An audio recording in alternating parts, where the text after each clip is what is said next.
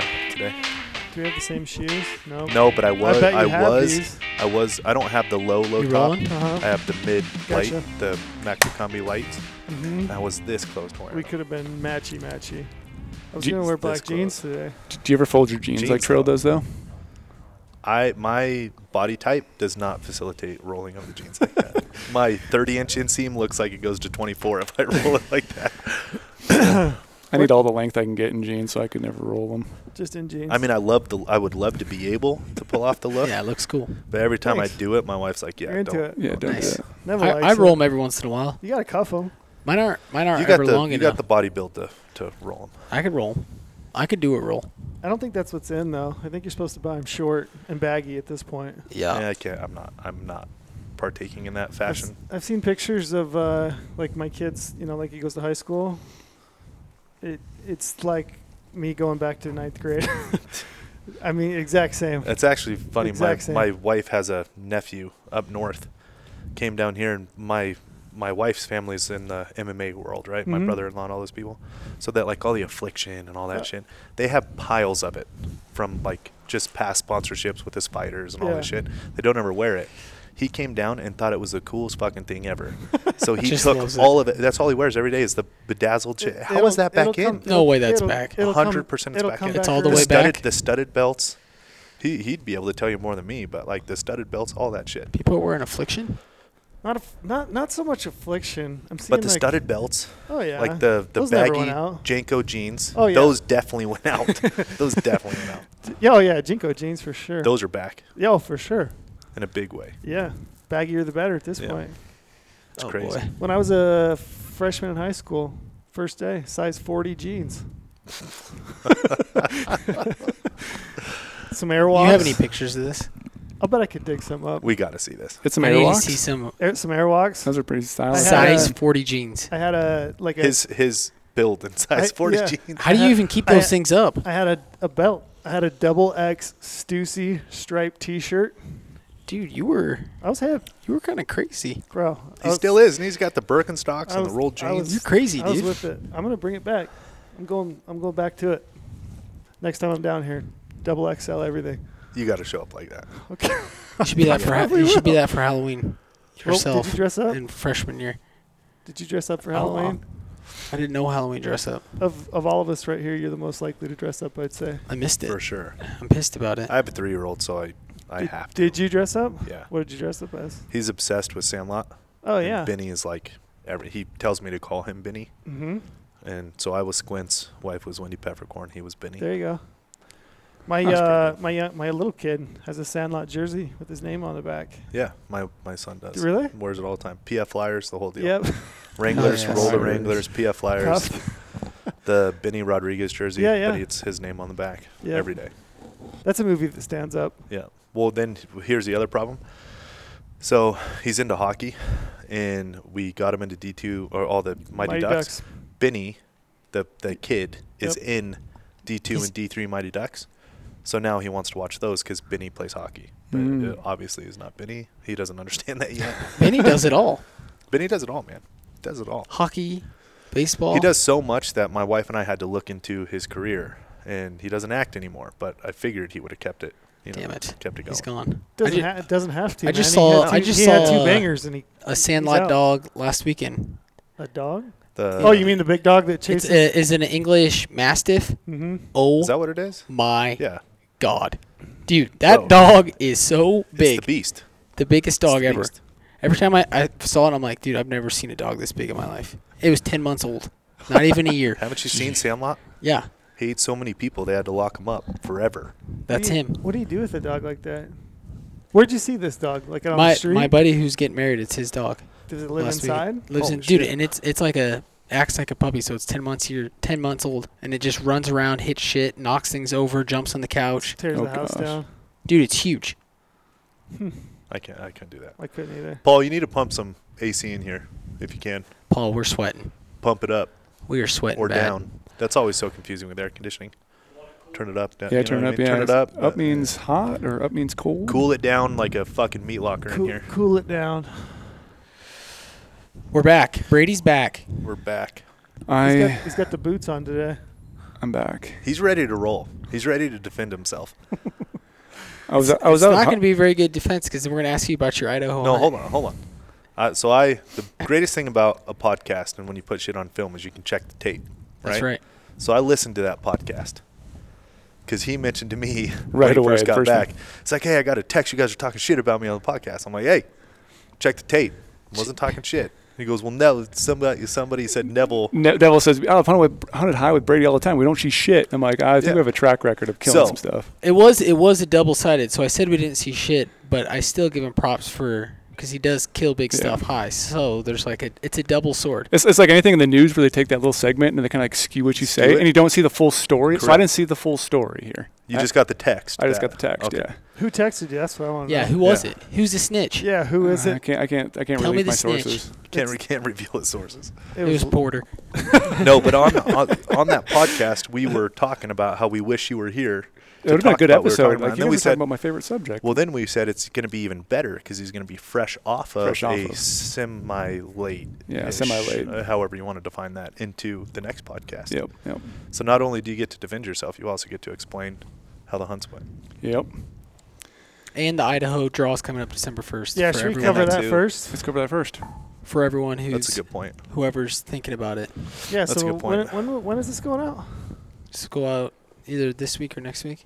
This podcast? Yeah. Oh, it's got to go out Thursday. Yeah. So December 1st, for those of you that are listening. Today's Tuesday the 8th. We got to get it out Thursday. Tuesday the 8th. You got 3 weeks. About December 1st, Idaho over-the-counter general season tags will go on sale at 10 a.m. Mountain Time. Brady, what do we need to know? Brady, tell us everything. Since you love going to Idaho. I do.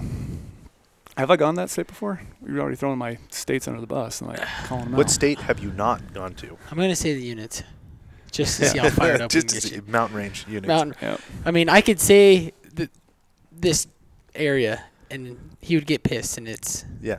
We'll just leave it at Idaho. You won't even know where it could be. Yep. So the process is pretty unique. It's basically, what I do is I buy my hunting license ahead of time. You don't have to, but it speeds up the process a little bit. So I buy my hunting license because I will apply in the control draw later in the year. So makes you less anxious. Yeah. So I get that done ahead of time, or I set mine up to auto renew, so it does auto renew on December 1st. $185 for a non-resident. So I get that out of the way, and then what I do is because 10 a.m. Mountain Time. You basically get in the system. So you can log in ahead of time. Doesn't matter if you log in 5 minutes beforehand, an hour beforehand, you're put into a queue. A little waiting room, basically. Mm-hmm. Purgatory. Yep. And you just wait there. And so, some people say, oh, yeah, you should log in as early as possible. We've had guys at the office who've logged in literally 3 minutes beforehand, and they get a better number than I do. You guys logged in before I did last year. Yep. I logged in about 15 minutes. I think you were maybe 5 or 10 minutes ahead of me, and I got a better spot in line than you guys did. So we can debunk the... Yeah, it totally doesn't matter when you go in, because once at 10 a.m., everyone who's been in the system already will get randomized, and you get a random number. And so they go off the top number. I always want to know what it feels like to be number one. Who is number one? How would you go about doing that? It'd be so sweet. You have all the tags available to you right away. I couldn't even imagine if you're top 100. Would it be overload if you were number one and had all choices? If you're listening right now, number one, we want to know your mindset when you saw number one. Call in. Send us a message. We've got to know who's number one. Yeah, and we should just explain too. This is for non-resident general season deer and elk. So this is not the controlled draw. This is just your general season tags. And so basically at 10 a.m., it's a absolute pain because you're going to be waiting there. Most of the time, I'm number 10,000. The last couple of years, I've always been super high number. And then I'm just sitting there waiting. And you can see a little bit. They'll update on the page. You don't want to leave the page. It says you can leave the page, but I always make sure I leave it open on my computer. Don't do anything else. I want super fast Wi-Fi. So let it sit there, and it'll show you down the bottom which tags are selling out. A lot of the good elk tags will sell out right away because most people are picking up elk tags. Yep. And then once your number hits, it'll count down. Your little person on the screen will get all the way to the end. It estimates you have 2 hour wait. There's 5,000. The worst part is just looking at that stupid screen. That stupid screen just barely moves. It's like the old school of just a little guy walking. Oh, and he's constantly on a walking. line. Yep. And so once you get in, you have your opportunity to jump in, pick your unit that you want to do, buy your hunting license at the same time, and check out. And the problem is with this system is we've had it crash quite a bit. Neville, you had it crash when you went to the checkout portion. The first year we did it, I was in the checkout. You literally had your tag selected in your cart. You went to checkout, and the system crashed and kicked you all the way back out, Yeah, I was and you had to back in wait line. again. You had to go back in line. The other issue is you're not really able to purchase permits as a group. That's my biggest complaint as well. So all those families who have been this elk camp forever in some whatever place, like if you and I wanted to hunt together trail, you had a better number than I do. I was way back in line. We're not going to be able to hunt together because you can't party out. Yep. So it makes it very hard for families, friends, they're non-residents to try to get a hunt camp together. Let's touch on a few things before we go too deep. Deer, you have to pick your unit. Have to pick your unit. It's no longer a zone for non-resident. Yep. That died. That opportunity kind of tanked. What, a year and a half, 2 years ago? 2 years Two ago. years now, ago. For elk, you can still, right as of right now, you can still purchase a zone tag, and you can hunt any unit that's open during the seasons in that zone. A and B tags. What do you know about those? Difference? I don't look at anything about elk. You don't. No.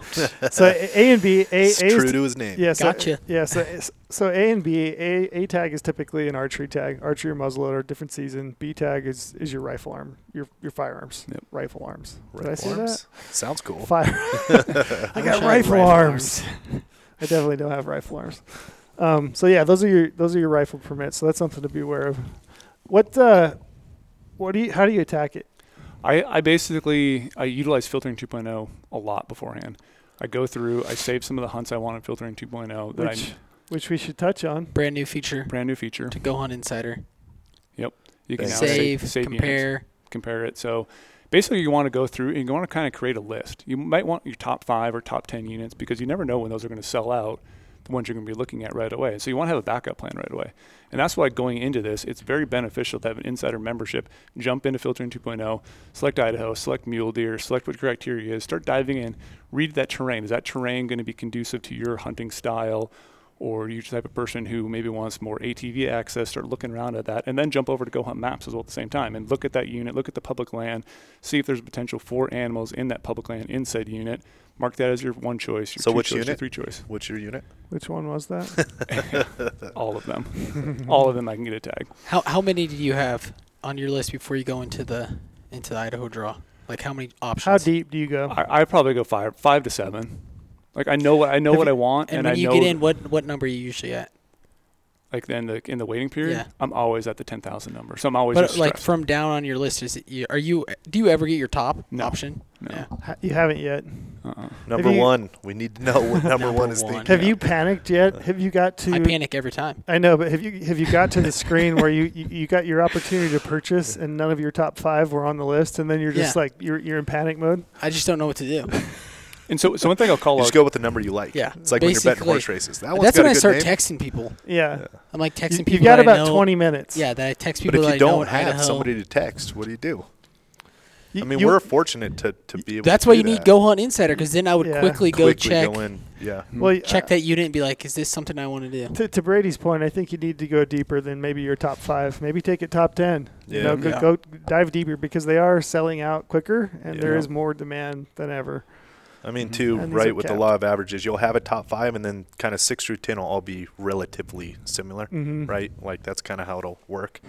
And then you can decide quickly from there. Yeah. And sometimes I've actually gone into the system.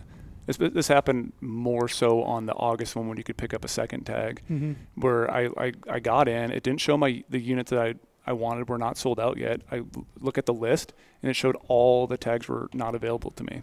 It had them all grayed out. I was like, there's no way that's possible. So I clicked refresh, and luckily it didn't kick me out, but then the units popped up again. So it's like a little bit of an error on their side. Like I got into the system, went to look at the tags, it didn't show anything. I did click refresh, and boom, it populated my list. So sometimes that happens as well. You might want to refresh the screen to see what the units available are. If you get kicked out, don't blame Brady. Yeah, don't. I would not refresh Brady. unless you have to. Call Brady. His number is Yeah. But Message him. Brady. Tell Dude, me. speaking of, you know Stetson Bennett for Georgia? So Georgia Yeah. just played Tennessee. Yeah. Tennessee got a hold of his cell phone Yeah, number and it leaked was- it, and we're crushing his number. Like, I'm all, you're right, like, you know, sports hall for That's the mind brutal. games. That's a little, I mean, come on. Yeah, Yeah. somehow I So the I heard about first touchdown, he ran in, he gave the call me sign. Fucking gangster. that. Yeah, Love torched it. him Awesome. and then crushed him. Crushed them. Absolutely crushed brutal. Tell me about control hunts. So you mentioned control hunts. What's a control hunt in Idaho? And tell me, is buying the hunting license, even if you don't buy, even let's say that you don't get an over-the-counter permit on December 1st. But you already bought your hunt license? Yeah, what can you do with it? You definitely want to then apply in the control draw later in the year. So control draw is more like basically your, I guess you could say like your limited entry type stuff. And that's a totally separate draw. And those are like, so if you already had an OTC tag and you did a control draw, you have an option to turn in your OTC tag for the controlled one later on. So it's like, if you buy your hunt license and you still get an over-the-counter license, it's very beneficial. You might as well apply in the control draw because you're more likely it's going to be a higher quality hunt because those tags are going to be limited for both residents and non-residents. So there's going to be less competition in the field. Yep. And then you can do elk controlled, you have deer controlled, you have your sheep, moose.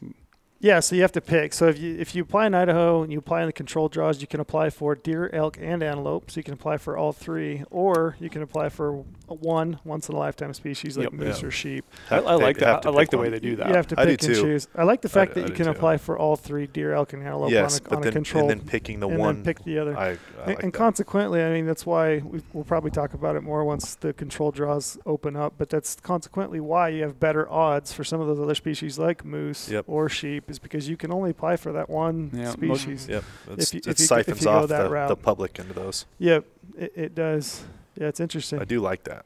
Yep. So yeah, if you I always say buy your hunt license at a time. If you're a guy who really wants to go to Idaho and you want to apply in control draw later, just make it easy on yourself. Yeah. It's already stressful enough going into this OTC general season like non-resident deer tag sale. So I just make sure I have all my ducks in a row before I jump into this. Yep. The last thing I would say about Idaho that I find interesting and I like it actually is that you can actually return an over-the-counter permit that you bought. Yep. You've got till April 1st. You can return that and get 75% of your costs back. You've got, I think, April to June, you can return it and get 50% back. And then July to about September, I think you can get 25% back. Past September, it's yours and nothing back. So that is nice. It does make it nice because you can put a permit in your pocket for 2023. You can go through quite a few of the other states' draws and see what lands. If nothing sticks, you keep your permit and go hunting. If not, you can return that thing back. And you're going to eat some money, but at least you're guaranteed you have a guaranteed hunt. At least hunt. you have a guaranteed hunt. And even if you are last in line, there's going to be something. Yeah. Hopefully. There'll be something terrible. And the nice thing too, like even if you don't get your tag on December 1st, let's say you're busy or working, like that's another thing that's kind of hard too for some of these people who are over-the-road truck drivers or people who have construction jobs. They can't be on their phone the whole time because you could do this on your phone or computer, but you have to dedicate some time to this. If you miss out then, Idaho does have, I think it's like 9 other return tag sale dates, and then it's the same sort of process. You'll see the list on a Tuesday, and then that Thursday at 10 a.m. Mountain Time, those tags will go on sale. So you do have other opportunities when people do turn back their tags. A lot of times it happens when other draws come out. Yep. It gets substantially less and less, though. Yep, there's definitely less and less tags throughout the whole process. And then once August, usually it's like the 5th of August, you can do you have another opportunity where residents and non-residents could pick up a second tag, and then it's open for people to pick up their first tags as well. I think last year I was on there for 5 hours. Yeah, we were on there. Yeah, I was sitting in line for 5 hours. Yeah. So you do it. That's what I mean. It's hard. Like you have to have I didn't do it last scheduled year. out time to just like sit there that's with a your lot. computer. That's dedicated. Yeah, hopefully you work at a desk that day. Yeah. And you could just leave a window open and continue working until you see your chance pop up. Yeah. Or if you can take the morning off, like somehow you have a job that can do that. Like it might be beneficial if you really are dedicated and want to make a hunt. Like it's a good way to do it. And it's nice knowing that you have a tag in your pocket. Yeah. It's always good. The insurance of knowing you're going hunting. Right. It's a great feeling. Especially, and before the year's even over. Yeah. I mean, you're going hunting in 2023 and 2022. It isn't even. Yeah. The sun hasn't set yet. I believe the tag costs what, $351.75 or something like that. Yeah, and you're 641 or 6 something I think for an elk tag. 653. I can't remember off the top of my head, but it's never done it. Odd numbers. I wonder why the odd numbers. I don't know. It's really interesting. You are an elk guy though now. Yeah, you are. You are. Oh, gosh. Let's talk about Idaho. My sabbatical? The bad and good. Whew. How do you want to start this? This is your story. This is your hunt. Let's start with the good. Let's start with the good. The good. Well, the good thing is... I always start with bad first, personally. Okay, let's go good. Let's go. I mean, that's you. He wanted to go good first. We're supposed to be in sync. I know. We're wearing the same. I know, same hoodie today. I know. I got your text message this morning to wear it, and I did my part. This bear keeps following. This bear I feel like I'm getting constantly attacked by a Trail's bear. consistently getting attacked by the bear rug. You like it? Just out of the corner of my eye, I that- see a bear's mouth. that leads us right into the good. Yeah, that is the good. So the good part is Idaho allows you with the non-resident deer tag, non-resident elk tag as well. You can downgrade it to a mountain lion, wolf, or black bear when you're out deer hunting. Which is super cool. Very, I very love cool. that. I think more states should take advantage of that. It's awesome. I agree. Especially when they're wanting to manage some of these predators for Yeah. whatever reasons. They're high populations. They know they can do that. They know they can sustain some opportunity harvest. Yeah. Basically what is an opportunity harvest. You're just glassing up an animal and decide to burn your tag Yeah. on something. And it's very, very cool. So halfway through my Idaho hunt, I will say I was in Idaho because we're talking about it. Thanks, guys. How are we supposed to talk about Idaho? I mean, unless you shot that lion in Colorado, I mean, then, Yeah, I definitely didn't do that then we there. got a problem. Yeah. Big But- problem. But yeah, I ended Shot up in California. this is like the fourth camp I had moved in Idaho. Had a chance of I hunted before the storm, so there was no nasty weather. It was really high. Not seeing a lot It's of hot. it was so hot. I was literally in my teepee with my sleeping bag rolled open the whole night. It was so Sauna. hot. Yeah, that's rough. How high were you? Was that like 8.5? I think in that spot. And pretty Not good high for- enough. Pretty good for Idaho. Can you get there's not a lot of higher spots. Could Yeah, you could that's you pretty get good for higher in that Idaho. unit?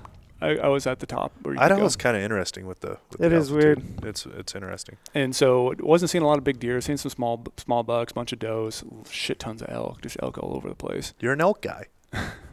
Did you We'll get wish into you had an elk tag? No. Come on. You're lying. Did you see any bulls? I saw some small bulls, but mostly cows in Okay. Idaho. Nothing big then. Nothing big yet. And so yeah, hunted really high there. Moved camp one time there, and then I realized, well, this snowstorm's going to come because I was updating my InReach constantly. I always pay for the premium. Me update too. on InReach. It's a great. It is You can get the hourly. You can get the extended days. well worth it. Well worth it. I'm It's still not so sure. nice to ping that weather in. It's I'm so still not nice. sure if you do the premium, if it just takes one of your message away, because premium, when I do the unlimited thing, so I don't have a message restriction at all. But I know if you do basic, it basically just uses one of your messages. Yeah. Yeah. What InReach did you take? Did you buy a new InReach? I bought the new InReach. How was the mini. service? Amazing. Is It's it so much faster? faster. Mine was slow. It actually Mine's so it actually slow. grabs more satellites too, and the menu system is way easier to use. And I turn it on, and basically before I would always have to hold it to actually get satellites. Like I had to be in my hand for some reason. Like I always saw my friends who had the the updated. InReach Mini. Yeah. Yeah, because I The had the old one? old mini, not Yeah. the mini 2, the mini regular one. And like some of my friends who had the newer one, that had it in their backpack, and they're like, I'm like, what are you doing texting? I was like, oh, I have my InReach in my backpack. And Yeah. I was like, You bought mine- the Mini 2 Plus, the new one. the mini 2. I did not buy the messenger. Oh, okay. Oh, you So the just- messenger Gotcha. is Not the full little brick. guy, the puck. Yeah, not the puck. Okay. I like the mini 2 because it has a menu system, It's and the I one can I see have more of the too. weather information. I can see the screen. Yep. Yeah. And I do like that it had more satellites, and the now it has a dedicated app with it, the Explorer app. Yeah. I Which leave the mine other hooked one- to the top part of my backpack. And Mine's it's always just on my out. bino Yeah. harness. And then, because like the old one had the EarthMate app, which Yep. they basically not discontinued it, but they're not going to update it So anymore. we're not going to support it. Yeah. Yeah. So there's So I- something to this then. Yeah, so I got the Mini 2 instead of the upgraded one. The upgraded one just had came out like a week before the Yeah. Messenger, but I just like that screen. I like how small it is, and it's handy. So I was Yeah. using that all the time, but the Mini 2 is phenomenal. Damn it. Gotcha. So it's So what am I constantly gonna do with the? Buy it. You got to buy a Mini- new one. Me Gotta too. buy it. I'm still on the Earthmate, Matt. Hey, Or Me Christmas. too. Do you have a loved one in your life you can send a Christmas No list loved to? ones. No. Not that guy. SOS. Yep. Abby. Hit The me ba- up. the Abby, beautiful- I know the- Abby listens to this. And Yeah, the she beautiful does. part about that is you can actually say, if you love me and want me to be Right, safe, Exactly. this is a present for both of us, actually. Yeah. Don't leave me out to dry. You can spin it. Yep. Yep. It's for I the like hunt. that. It's I like for the hunt. that. It's for the hunt. Yeah. It's not for me. It's for for you. the- It's for you, so you know I'm It's for you. safe. Yeah. And then, so then I moved. I knew the storm was coming. I was like, well, I can either stay here, outlast this storm in this spot, but I'm not already seeing bucks to begin with. So, like, I don't know if this storm's going to make this spot actually better and a bunch of snow in this area. So I bailed out of there. How many days? I was already in there for maybe 4 or 5 days. You're not seeing That's a good shit. amount. Not seeing shit. How many days is enough in your mind? We were talking about this Mm-hmm. when you weren't here. How many days is enough? I like a morning, evening, and a morning to fully figure out a spot. I never based everything just on an evening because it Yeah. seems like activity is always slow in Yep. the evening. Mornings are always pretty good. If I know there's a giant in there, though, I will stay there longer. That's what we said. That's right on us. That's Yep. good to.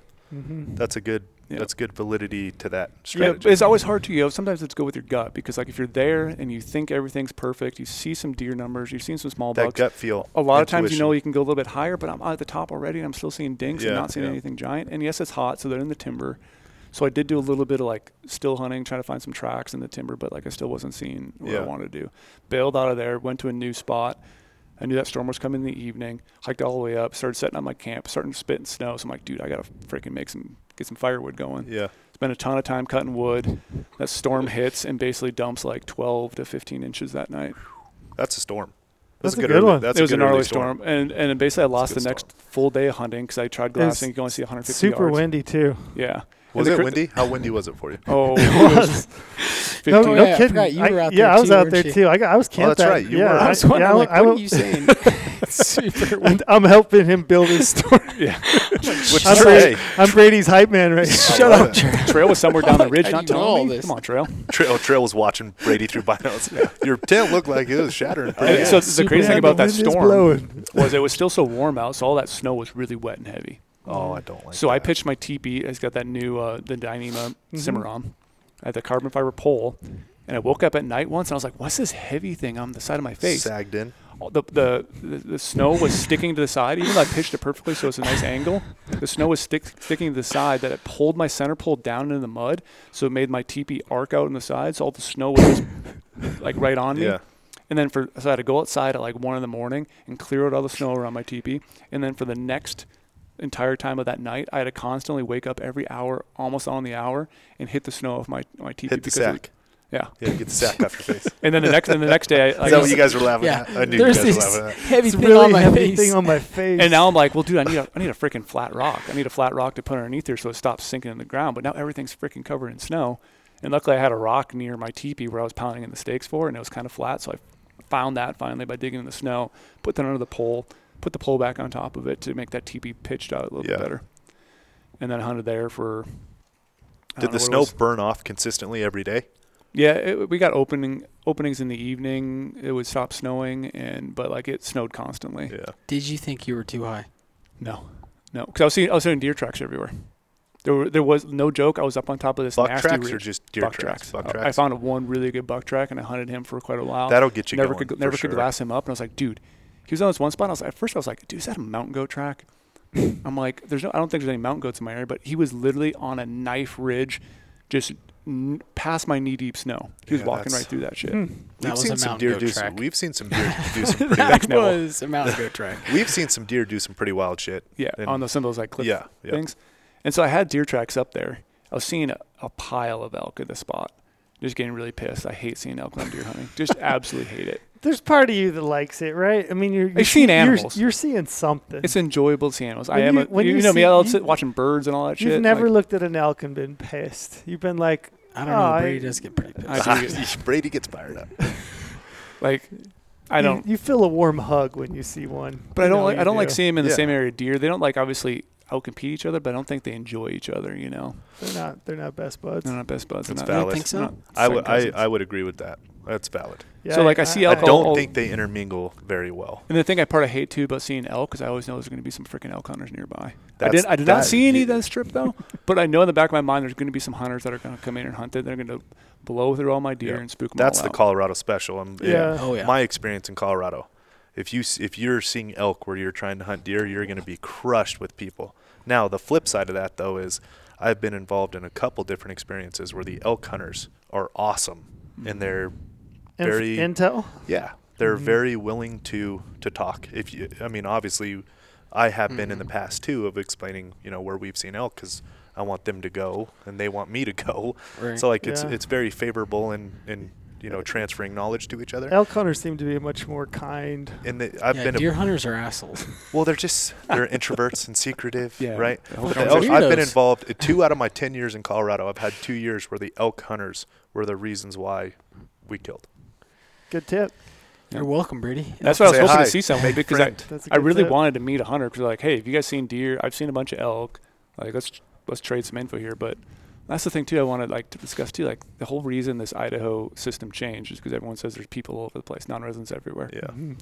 I haven't run into a single hunter in Idaho in so long. I don't know how valid we can take this. I don't know how Sounds like valid. you're in a not very good spot. I don't know. Maybe that's why, because no one else there. Yeah, I mean, you're always in good spots because you do so much research, but there's very few people willing. Yeah. So especially camping and that especially kind of stuff. camping. There's very few people that are going to backpack hunt and Brady, stay out in it. You've got a insane knack for finding places. I just like to be by myself.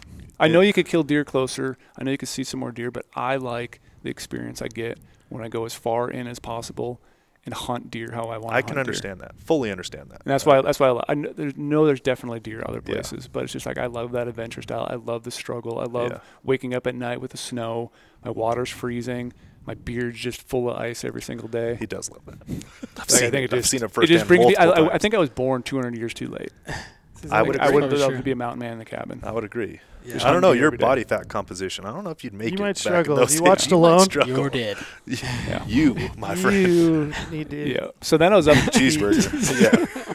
So I was up there for a few days, and I was also getting frustrated too because I'd go out and make these tracks in the snow, in glass basins, not seeing anything, and I'd come back on that same track line, and there'd be freaking deer tracks on my tracks. Like they'd be using my tracks to like navigate. I'm like, where the frick were these? Like, should I just sit in my camp and just glass the ridge line? Like, so I wasn't seeing what I wanted to see. So I'm like, dude, it's going to snow again. I need to move locations. All I'm seeing is elk up here. There's a few deer tracks, but I'm not just seeing them. So why waste more time up here? And I got it way up on top. I glassed all the way across the space. I was like, dude, that terrain over there looks really good.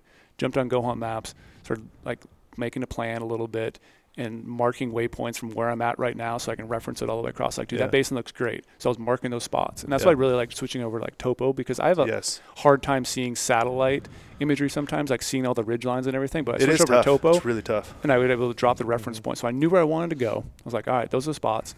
I didn't want to waste the day hunting, so I packed up camp in the dark, hiked all the way out in the dark, relocated my area in the dark in my truck, got to the area, reloaded up all the food I needed for this next journey, and started hiking up the trail in the morning. How many days were you planning on? However many days I had it took, another 6 more days I had planned. So you were going all 6 days in that spot, no matter what. Yep. And so I started hiking up this trail.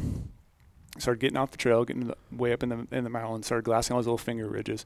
And as I was going up, I was seeing some big tracks and some little tracks. Like maybe there's some, bucks following some does, but there was a one big track that I saw, put my hand next to it. He was like almost the same size. Wasn't really rounded at the top on his hoofs yet, so it was maybe like a little younger deer, but it definitely looked like a buck track. So I'm like, dude, I'm going to be in bucks. This is going to be awesome. I've seen tons of tracks going in on this fresh snow. The age-old, I'm getting into them thought. Yep. And this spot, tale as old as time. And I'm back. And this spot too, right away, was like a little bit lower, so it wasn't as much snow in this spot. But I was going to be getting back up in the snow, and there was going to be another snowstorm coming that evening. Yeah. So like, all right, I'm going to get up here. I'm seeing some tracks in the dirt. They're starting to get some tracks in the snow. Glass these knobs. Saw some small doe, or just a little bit of does. Get up on my second glassing knob of the morning. Just start glassing a little bit. Literally, it's one of those times again where I sit down. I'm only glassing for 5 minutes. I'm like, boom, there's an animal. I love those. And it's almost like one of those things too. Like That's I've done it before. Where you throw your binos on, you look through the first time. There's an animal right there. That's the best feeling. It's like you look for focus and just general like situation. Not even, and you put it in. You're like, whoa, what the fuck? Yeah. Then you thought you were in the honey hole then, didn't you? Yeah, because I started seeing deer, and all of a sudden, boom, see a brown object. But it was a brown object on a rock, on a boulder. Sasquatch. And then instantly, I was like, it didn't click in my head at first. I'm like, yeah, it's not so deep. I've always wanted to see one. I don't think they exist. They don't exist. There's no way. But it's on this boulder, and all of a sudden I'm like, dude, that's a freaking mountain lion. Literally, like, how do you expect to see a mountain?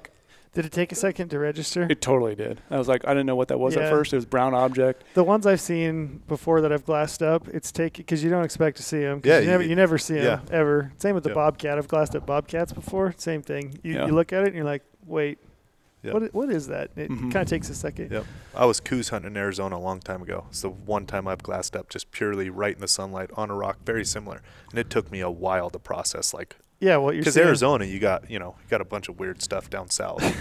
And it's like, what? Yeah. What? And it like took a second. Why are they always on top of a rock? What are they doing up there? Just better vantage point? Just waiting for it's like somebody he to was go saying.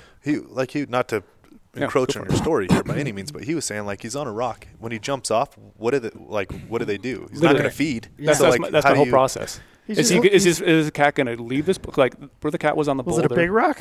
Yeah, it was a big boulder. Yeah, it's just like you, man. If you're going to go stalk a deer, you're going to go up in glass, you find a big ledge to perch yourself on. And so the great part about this is, and I'll probably get flack for whatever, but like I practice shooting my gun all year. Everyone knows that.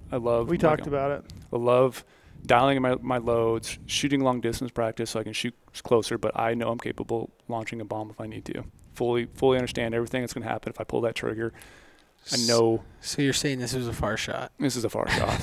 When you saw the lion, on a relatively small animal. So when you saw this lion, was there internal debate? Did you think about like, should I shoot it? Should I not shoot it? Well, what's the thought process? The thing I like that I will explain as well, I did have 2 deer tags. Okay. I picked up my tag December 1st, and I picked up my second tag in the same unit. Another huge benefit of Idaho. So you can get 2. So at that point, it's a no-brainer. The downgrade is super easy. And I do have 2 wolf tags already in my pocket. I still have 1 bear tag left this year, but I knew I still had another deer tag left. So it's an absolute no-brainer. I'm shooting this line. Like I've glassed up 4 or 5 lines in my day and seen some at night, but like this is the first time I see a lion and I have an opportunity to kill it. You have a tag in your pocket. And I have a tag in my pocket, so I can downgrade that to a mountain lion. So I see this thing. It's sitting on the boulder, but there's a bunch of brush right in the way. So I'm setting up the spotter, and I use that new ATC Swaro. Thing's so cool. I got luckily Swaro let me borrow it. I did have to return it. We'll see how much people love me and my family when I send over my Christmas list. Yeah. Yeah. So I was send that one to Neville's girlfriend. Yeah. Also. So I start setting the spotter up, and there's a burnt tree right in front of that line, a bunch of branches coming out, blocked on that rock. And I'm like, dude, that'd be so sick to shoot that line on that rock right now. But then, like you're saying, I'm like, what the frick does a lion do when it leaves a rock? It's not gonna go and start feeding on this vegetation, give me a ton of time. It's probably sitting there looking at a rabbit. Maybe there's something down below it's going to go hunt. And I'm like, maybe it's going to go climb a freaking tree. Like, I don't know. Like, what do cats do? They're always moving when I see them. Yeah. They're either laying on a rock or they're moving. I've glassed them moving, but the one in Arizona is the only time I've seen it, like, not moving. So it took a second because it's, sitting chest facing me. I'm like, what is that? Because every time you can see the tail, it's like different when you see him moving, and it's not as, like, jarring to see him moving and being sneaky. When you see him just like there on a rock, and then you're trying to figure out how to shoot it, when he was telling me that, I'm like, fuck, that's a good point. Like, what do they do? He's not going to jump down and start feeding. And I always heard too, like you see a lion during the day, they're hunting, right? Like they're probably otherwise they'd be chilling, waiting for night to actually hunt. So maybe they're in the process of hunting something. Like this lion was like looking around down in the brush and stuff like that. I'm just getting set up. I'm on my gun, not doing anything, still on the rock. I'm moving back to my spotter to make sure everything's good. And then finally this thing hops off the rock and starts taking a few steps over. Like, oh shit, it's going to happen. Went over back to my spotter, click record on the digiscope. Because I'm solo. I'm just trying to do this all by myself. Get on the gun. This cat moves a little bit, stops. I'm like, oh yeah, I got this. Had the range totally dialed. Already had the wind dialed. And I don't know if Are you prone? Yeah, laying down. I'm laying in the snow, just absolutely frozen. I took my little stealthy hunter glassing pad, trying to put it underneath me a little bit. My legs are I'm shaking. Are you gun on a bipod? Yep. Rear support? Rear support, rugged ridge rear support on there. I have my 2-round ammo holder on the side. I got my 10 rounds laying right there next to me just in case I somehow need something. This is always what I do. I have ammo there, process, ammo there. That's what we spoke to last time too. It's like when you have your process, having all your ducks in a that's row. what makes that shot easier to carry out. And I know I only need one shot, but it's like I want the round sitting next to me as well. This is what I do. Because once I get in position, I always put the ammo in my pocket, and I'll take that ammo wallet out, the going ammo wallet. I always get made fun of comparing it to golf, but you want the good thoughts in your mind. Yep. You don't ever want to have a thought in your mind like, oh, I don't have anything next to me. Yep. You want all those calm thoughts that everything's good. Do you do it as well, where you take your binos out and you lay your binos next to you? I take my binos off. Yep. Completely off and put them back. Because sometimes when you're laying down, that bino harness kind of gets in the way. So I have my binos out and my rangefinder out. I was just clicking the range, making sure it dialed to what I need to do. It was a poke. How far? When you 706. Yeah, 706. That's not far for you. No, and it's a 300 rum, and I know this thing just crushes. It crushes Here's everything the thing. I aim at. You can't define, like if you can't define, like how far is too far. Yeah. Because it's different for everyone, right? Mm-hmm. So like, that's not far for you. No, and the thing is too, like. That's why everyone's like, why do you carry a 14-pound rifle? Well, because I trust it. I trust it when I lay that gun down, it's so steady, everything's just perfect, all my loads are perfect, that I know when I get behind that gun, I am ice cold, and that animal is literally dead right there before I even do anything. You got the proof. That sounded pretty icy. He's got the proof because he showed me the kill shot today. Yeah, I saw it too. So like you can't argue. Oh yeah, you can hate on guys who shoot really far and practice all year, but they're just honing their craft a little bit differently. You could hone your craft by being the best horseman, by being the best person stalking, but I want more tools in my toolkit. So this is just another way that I know I will kill an animal by being very proficient with the rifle, that no matter what distance, as long as I know the wind's the hardest part, but I know when I lay down, I'm going to kill that animal. And so I knew that this cat is dead. Yep. And I have a perfect opportunity. So it starts walking over a little bit. I'm on my gun. Just everything's just calm. I look at my finger position. All that stuff's perfect. Bubble's perfect. Cat stops. Squeeze the trigger off. I did actually remember to put my earplugs in this time, which I'm very proud That's about. good. I usually always forget that. Because in the heat of the moment, I was grabbing everything out, and I was like, dude, there's my earplugs. Got to put them on. And Brady can't hear. If I can't hear because I have shot my gun too much without it. Yes. And like even yesterday, Neville, when you were in my truck, you was like, let's go here to eat. And I'm like, what? What? That's the first thing that comes out of his mouth every time I talk to him. And we were watching the new Game of Thrones, A House of Dragon last night. And you guys were? Yeah, we're chill. And these guys. You guys were nerding out last night. Do we even out with each other? We're riding I'm each like, other's dragons. and I'm like, Neville, you notice I have the captions on? He's like, yeah, I know you're deaf. I had the closed captions on. They are hard. It's that bad already? Snap. For real? It's legitimately Well, that bad. you also You're have closed caption? Do you have also have all those tinnitus? accents, Do you have tinnitus? Where your ears ring constantly? all the time? They ring when I'm out in the field. But it's really calm. I can hear them ring. I have tinnitus, full Can we blown. fix that? So there's a couple people You're working screwed. on cures for it, because it's essentially a disease, I guess. Tinnitus is how it would be defined. I don't know if you guys know You about guys that. got diseases? Like Meniere's disease and Oh, they tinnitus. do. It's brought on by constant like degradation of your middle ear, and so I don't know. I mean, I would imagine all the other shit I used to do when I was young is why I have it. Yep. But that's why I can hear decently well, but my tinnitus is through the roof. Yep. Like I just constantly hear ringing. So yeah, I'm glad I have my ear protection. And I'm on the gun, getting ready to pull the trigger, like I said, or press the trigger. And I'm Not looking pull. at Not pull. not pull. You're pressing. Pressing like Wait, what? You So- hear him? He said he's like, I'm getting ready to pull the trigger. I mean, I press the trigger. Yeah. So like like the way you shoot. You don't pull a trigger anymore? No, the way you're supposed to shoot a rifle is basically like, you're typing on your keyboard, you're just like tapping the little buttons. Yeah. It's that same pressure when you push on the trigger. That's why I shoot a really light trigger, because I can just feel everything. Yeah. That's offensive. You can't say pull. Like back in what was the movie? Was it Platoon, or when the sniper ones were like carving their finger a little bit Saving to make more private sensitive? Ryan. Like I've always thought I really want to do that, just like feel the trigger more. I don't doubt you would do that. I'm actually surprised you haven't done that. Yeah, just What do you do to your finger? Be more dedicated. Shave the Take skin off a your knife finger. and like shave your finger a little bit so it's more sensitive. You know how so you that- can feel that. you know can how feel that the pain of outer putting layer on of your Wouldn't that skin. just build up a callus and make it more? right before you're gonna do it, insensitive? maybe like just take a little knife. before Oh, you just do it, right yeah. then. So Right you then. you get out of the gun, you cut the end of your finger, get in the gun, pull the trigger. I mean, Yeah. press the trigger. Press the trigger. Press. It's offensive. You can't say pull. Yeah, and so I had my hand. I wasn't aware of this. So I had hand change. position perfectly. Pull the light pressure into my shoulder. I noticed the brush right where the mountain line was going a little bit more left to right than I thought it was. So I gave it a little more MOA. I think it was like 2 1/4 MOA to the left at that distance. So it's like 14 inches. Sent the round. Instantly heard it impact. And through my scope, that's another reason why I like a heavy gun. Doesn't move. I literally watched that bullet vapor trail hit that cat by I think myself. that's the most valid thing for a heavy gun. So I'm solo, so this is all important. That's why I also did scope too, so I know everything that's going on. And saw the cat roll. Didn't know exactly what happened, but I saw him roll out of the screen.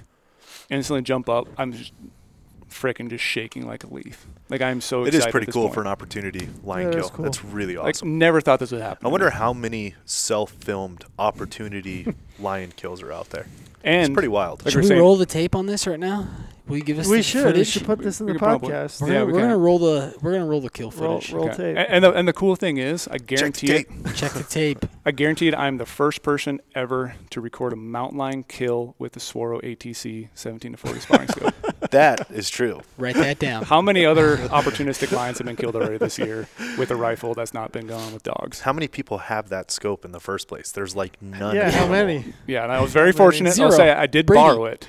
I borrowed it. I had to mail it back. Hey, there's benefits of being Swaro Dealer of the Year. That's right. Yeah. There's big benefits to that. Go Had on. a baby Cody Nelson. That a baby, Cody Nelson. We So need a battery change. 1 second, Brady. okay. We're out of battery on the Deep camera. breath. And break. Deep breath here. We still got audio though, right? Yeah, we still got audio. We just got no footage for a second. Gotta have. Is this the point especially of- if we're gonna check the tape. This is here. the point in the YouTube podcast where This it is just where goes we're black. gonna. This is where we're gonna roll Yeah. the footage of the mountain lion.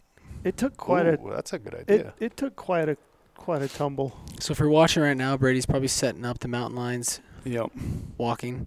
I mean, proof's in the pudding, man. Like, And it's really there. cool too because it's very crisp footage. So I had the spotter zoomed out because I just wanted to make sure. I didn't know if I was going to lay down and that mountain line was going to move and I had like relocate. I wanted to not jump back to the spotter, so I had the spotter zoomed out. Yeah.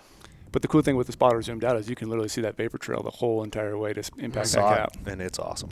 It's It pretty is cool. Did And you then- guys see it? You Yeah. guys seen it? Oh, yeah. It's And then so That's after awesome. after I That hit it, thing tumbles hard. hard. rolls. I think it How jumps. about how powerful? Yeah, it's the first I think jump. it Their like legs rolls are so and it's just goddamn like powerful. The jumping. first jump, like mule kick on Yeah. elk and deer. Yeah. This is a mule kick like off the ground.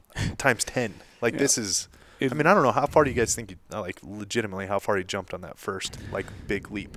That had to be Imagine- 20 feet yeah. plus. Had to Yeah. be. Yeah, I mean, I've hunted a lion one time, and the first arrow I shot it, that thing came out of it probably 50, 60 foot up in a big Doug fir. It made maybe 3 strides down the tree and full on leaped. I mean, I bet it leaped from 30 foot? 30 foot plus. Like And landed perfect. incredible. Yeah, and then took off, and then it ended up dying. But like, incredibly athletic animals. Oh, yeah. Unbelievable. I had one when I was driving Highway 14 up to Panguitch, and like right at last light, I had one jump on top of the highway, and you know how that the other The side, berm? that big deep berm, jumped in front of me and then leaped off that side. I mean, I don't know. I was driving for the exact, but like all I remember in my head is like, how the fuck did that thing land that? Yeah, yeah. yeah, they're a cool animal. So then I just basically jumped up, went over to the spotter, reviewed the footage, and I was like, Check tape. I killed a lion. Yeah, And like I zoomed in on it, and I was like, there's no way I could have placed that bullet any more perfect. Right behind the I'll shoulder. co-sign on that. Agreed. yeah. And the great thing too, again, it's like it comes back to the heavy rifle and the system I love to use. Like I shoot now a 300 rum before I was shooting a 300 Win mag. That bullet can buck that wind perfectly, and and I dialed it too. But like I knew everything was going to be perfect at that distance. Yeah. Like I'm not gonna wound that line. I'm gonna kill it. Yeah. Like no joke, it's gonna die. If You know what? What if it was What? with the 6.5? So no, not. quick tangent here. We were talking about calibers last podcast. Trail had a couple comments. I had a couple comments because we said and agreed, 6.5, 284, all this stuff. Like calibers work when you shoot animals well, right? Yep. Like that when you shoot them well, calibers work. We have nothing against 6.5s, 6.5, 284. Saw my brother tip over a bull at 600 plus. Like, I mean, dead in his tracks, flipped over backwards. Like But I want to know why people hate the Creedmoor. Yeah, Why do what- people hate the 6.5? and you are anti small gun. Big time. Why? There's no replacement for displacement. Would you again? I want to kill Well, now something. you sound smarter than me saying something like that when I asked you. Yeah, I don't even know what you just said. Give me No the more replacement power. for Like displacement.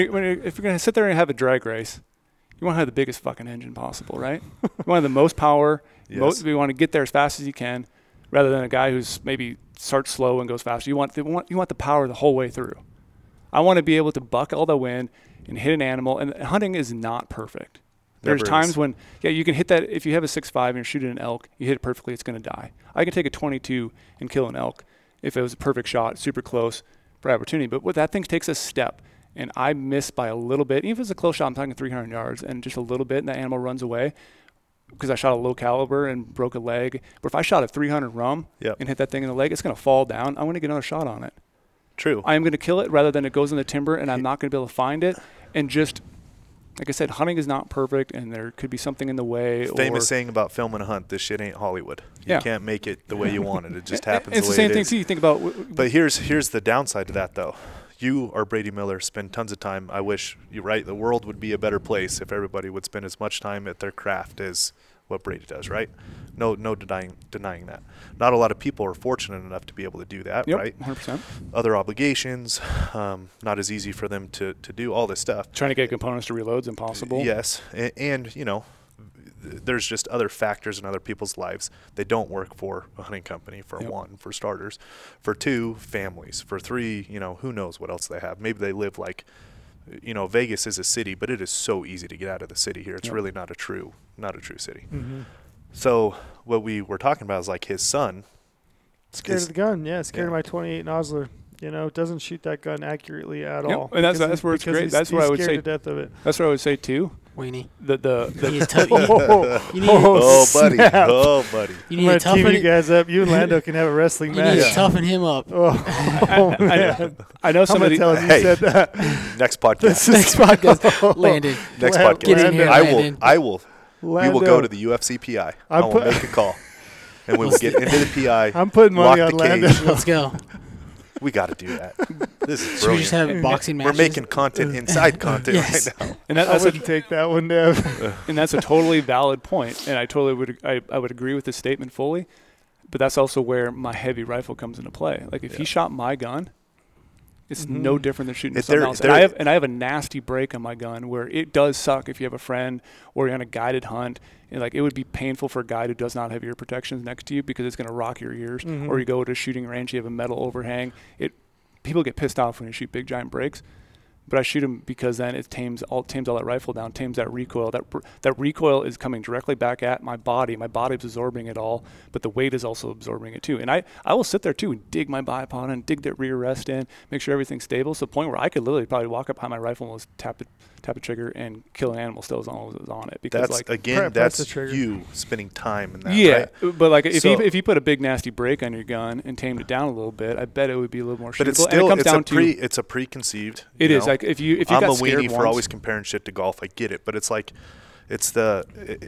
you can't have a negative thought in your mind before you make the shot. And if you hand somebody a gun just by the name itself, if they're scared of this it. is a 3 and it's 14 pounds and it's a 300 mag, or like these words carry weight, right? It's like these hunters who don't get to do it a lot.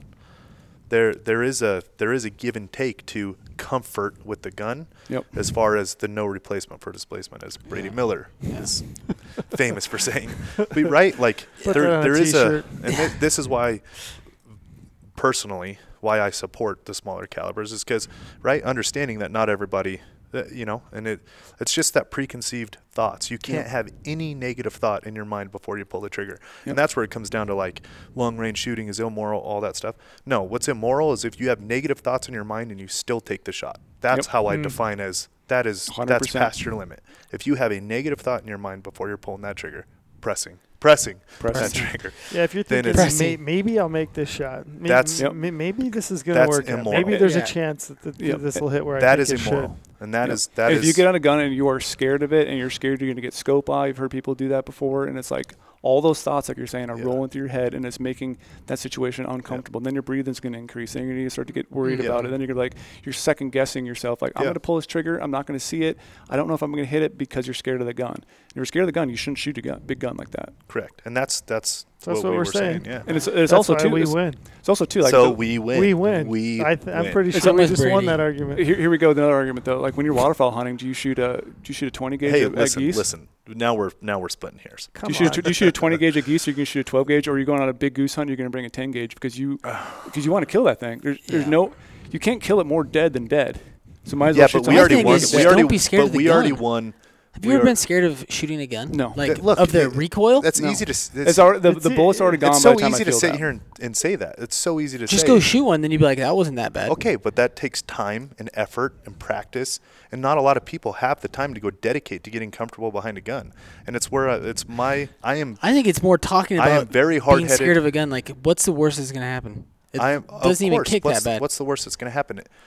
But it all comes down to the person. Right. Like I am very stubborn and very set in my ways when I truly believe something. And like that's where my head's at. Is if you have negative thoughts when you grab that gun, that is not your gun. Yeah. Go get a different one. It doesn't matter whether you don't like the noise, whether you don't like the weight, whatever it is. If you have a negative thought when you're behind the gun, don't shoot it. And even too, I'll throw something in there. Like if I was the type of person who was maybe against long range shooting, long range hunting, whatever it is, and limit myself to 300 yards, and maybe. But here's the thing: you can't define long range hunting. Why is the definition of long range hunting 300? But even if I was like a person like wanted to shoot is like that a the definition? I don't believe it I don't is. think there's. but even You if I was can't define it. I believe long range hunting is if you have a negative thought in your head that maybe I'll hit it at this range. Maybe. whether it's 200 or That's too far. 1200? That is, you are now in long range, which should be practice only, right? Like you were in that range. If you, like you, it's 704, 6, 706. 706. That's not long range. right? Like you can't define it as that when. And like I said, even if you're shooting something close and you're going to shoot a 243, 6.5 Creedmoor, and maybe it's a hunt of a lifetime for you, you've literally saved up your entire life savings to do this, your vacation, everything. Why leave it up to chance by shooting something that might not knock that animal down? Because again, it's hunting. You never know what's going to happen. I don't want to shoot a 6.5 Creedmoor. Because you might not hit him in the first place if you don't like the gun. If you don't. Yeah. That's the point. That's the point. We win. We win. We just won this. I like forgiveness, Brady. I'm with you. Yeah. It's like this. It's like the same thing when The more forgiving, the better. Yeah. Is this because you guys watched, what was it last night together? Game of Thrones. And Spoon? They were riding each other's dragons. So now Riding they're on each the same other's page. shooting cannons. But I just think there's it's a nice thing, again, we come back to, like we talked about with Cody Nelson, we have choices in hunting. You can shoot what you want to shoot. You can become comfortable what you want to comfortable if you have the time to do it. But to me, I owe it to that animal to literally kill it as fast as I can. Absolutely. I freaking hate hitting an animal and not killing it and not knocking it down. It literally breaks me apart to do. That's why losing that archery deer like destroyed me. Yeah.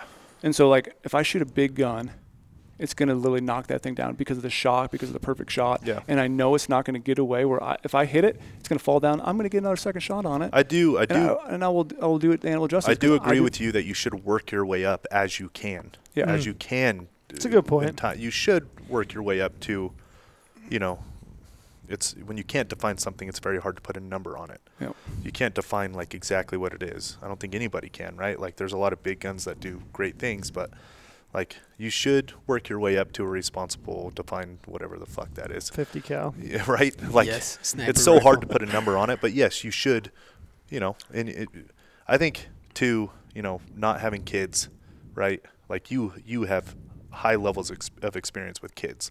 Mm-hmm. I do with my cousins. I have my son himself. So like you start to think through these things about working them up, Mm-hmm. right? And that's where I think that comes in. So Yep. you just take the gun that gives you good thoughts. Yep. But I do, And I think working your way up is a good way to look at it. I think it goes into because just like what my dad always taught us when we were younger, like we instantly started on something smaller, but we jumped to 300 Win mags instantly. Like my whole family hunting whitetails in Minnesota, they shoot 300 Win mags. Yeah. That might be considered overkill, but again, you can't. My It's aunt, just perfect for what to your son story, it just popped in my mind. My Aunt Betsy Mm-hmm. drew a Henry Mountains deer tag. What year was that? That was a long time It's ago. been a while. Yeah, I don't know. God, that was a long time Long ago. time.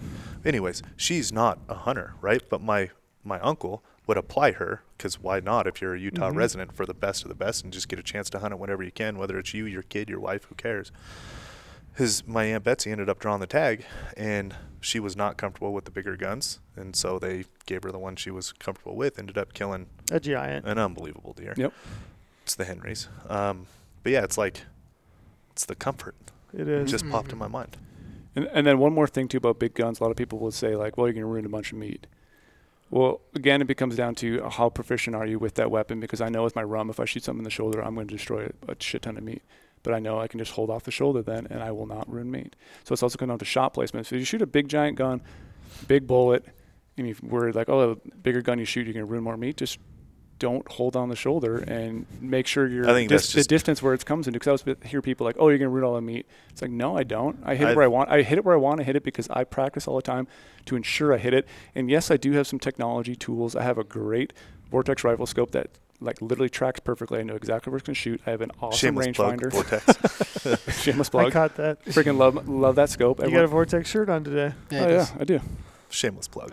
But like, Look, again, anybody. it comes down to if you're going to hunt with a rifle in a mountain situation and you don't have the time to do it, literally find time to go dedicate to this. Stop going on a fishing trip on a Saturday, maybe shoot a couple more, because rifles, I think, get a bad rap too, because people think they sight it in and go hunting and maybe shoot 3 or 5 bullets before they go out and they're dialed. But it's like archers are dedicated all year. If you're a person, archery's harder. if you just take the same mentality with And the it bow and ruins no practice meat. all year with it, and don't pick up your rifle Archery a is week 10 before. Well, times here's harder. where it's my old football days here. Practice does not make perfect. Perfect practice makes perfect. Yep. Right? So like you can't just go out there and wing shots and sight it in, and it's perfect practice makes perfect. You know, sometimes I go to the range, I shoot 1 round. Right. That's perfect practice. Because You're- like I know everything was well, you're dialed dialed how I to needed that one. point, right? Yeah. That's perfect practice. And even going out there too, like a rifle hunter sometimes will go out and shoot on perfectly calm days only. I sometimes go out in the desert when it's freaking windy. you should. Because I want to know what my bullet's going to do at all these distances in the wind, and I want to then trust the rangefinder and trust my Kestrel wind meter that data I'm collecting is quality data, because garbage in is garbage out. Yes. And you know me all the time when I go to the range. I have a notebook for every single gun I shoot. I track every single round. You do. All the temperature I while I'm thought you were shooting just it. journaling all If the the time. world was full of Brady's, Yeah. this would be a You better know, But place. again, it's another tool in my Yes. toolkit. Like I'm very big on biology of deer, e-scouting Look. deer, researching stuff, how to hunt them, how to glass them. But then my weapon as well is only there to kill, and that's its main purpose. So Yeah. I want the best weapon possible and the most time spent to that weapon, so I can kill no matter what distance it is. And I'm going to go out on a limb here. Anybody who's complaining about ruining meat because you're shooting too big of a 300, come on. You're just trying to come up with something to make some waves. Yeah, that's a little far-fetched. I mean, kill the animal. We are going hunting. We're not going to a feed lot where you're just taking headshots all day. And I don't go out there thinking like, oh yeah, I'm gonna find a mule deer and back up so I can shoot a stupid distance. Have you ever considered it? Hold on, too close. Hold on. Yeah, like no matter where it Backing is, I want to just kill that deer, but I want to have that extra confidence knowing that I'm out here for one reason, to kill the biggest mule deer possible. To kill an animal humanely, the Yep. biggest one humanely. And The so meat like thing, no matter like, where, man, people come up with some weird stuff to complain about. That was a weird one. yeah. So yeah, the back to the mountain lion. We got on a tangent, but Well, I Wait, did say what? it was going to be a tangent. yeah, you did. Ended up being a great tangent. So then the thing that like most like started like getting in my mind, like I just shot a mountain lion. I'm shaking. Like you'll see the What footage. time of day? 11:45. Okay, mid-morning. Perfect. So I knew I had a bunch of time, but the storm was coming. Mm-hmm. And I'm by myself, so I'm like, dude, I shot a mountain lion, but I don't know if he's dead. Like I know he rolled down. Like I know he barrel rolled. I'm like, dude, I smoked him.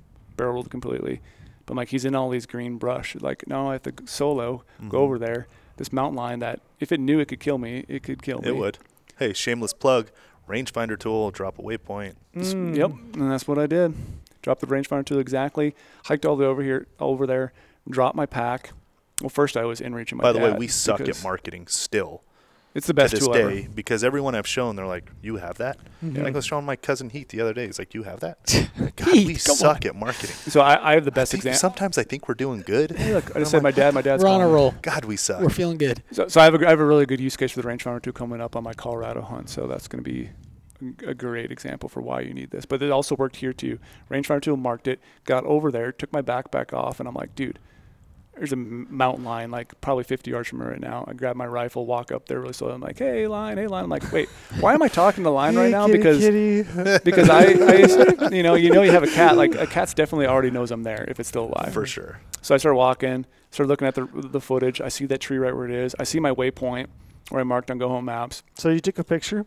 You I filmed always it? took a picture and I filmed it too. There you So go. every time before I go, I'll take a picture. I'll I zoom do in. too. It's I a do the little great thing practice. where I hold the phone, take my finger in front of it, trying to point Yep. exactly where it's Yep. at. Yep. So I'm referencing all Rangefinder those tool trees. has solved a lot of that for me, but it is. I've always been in the habit of taking a picture. It looks so different when you get there. Oh, it always does. You know where I really learned that though was antelope hunting, because I mean, good luck going to find a Yeah. antelope in Yep. a sage pile. It's pretty exhausting. So I get over there, start walking through the brush a little bit, and like maybe 5 minutes later, I'm like, gosh, this lion's got to be somewhere, but this brush is so tall, and a lion when they're on the ground is so tiny. Tiny.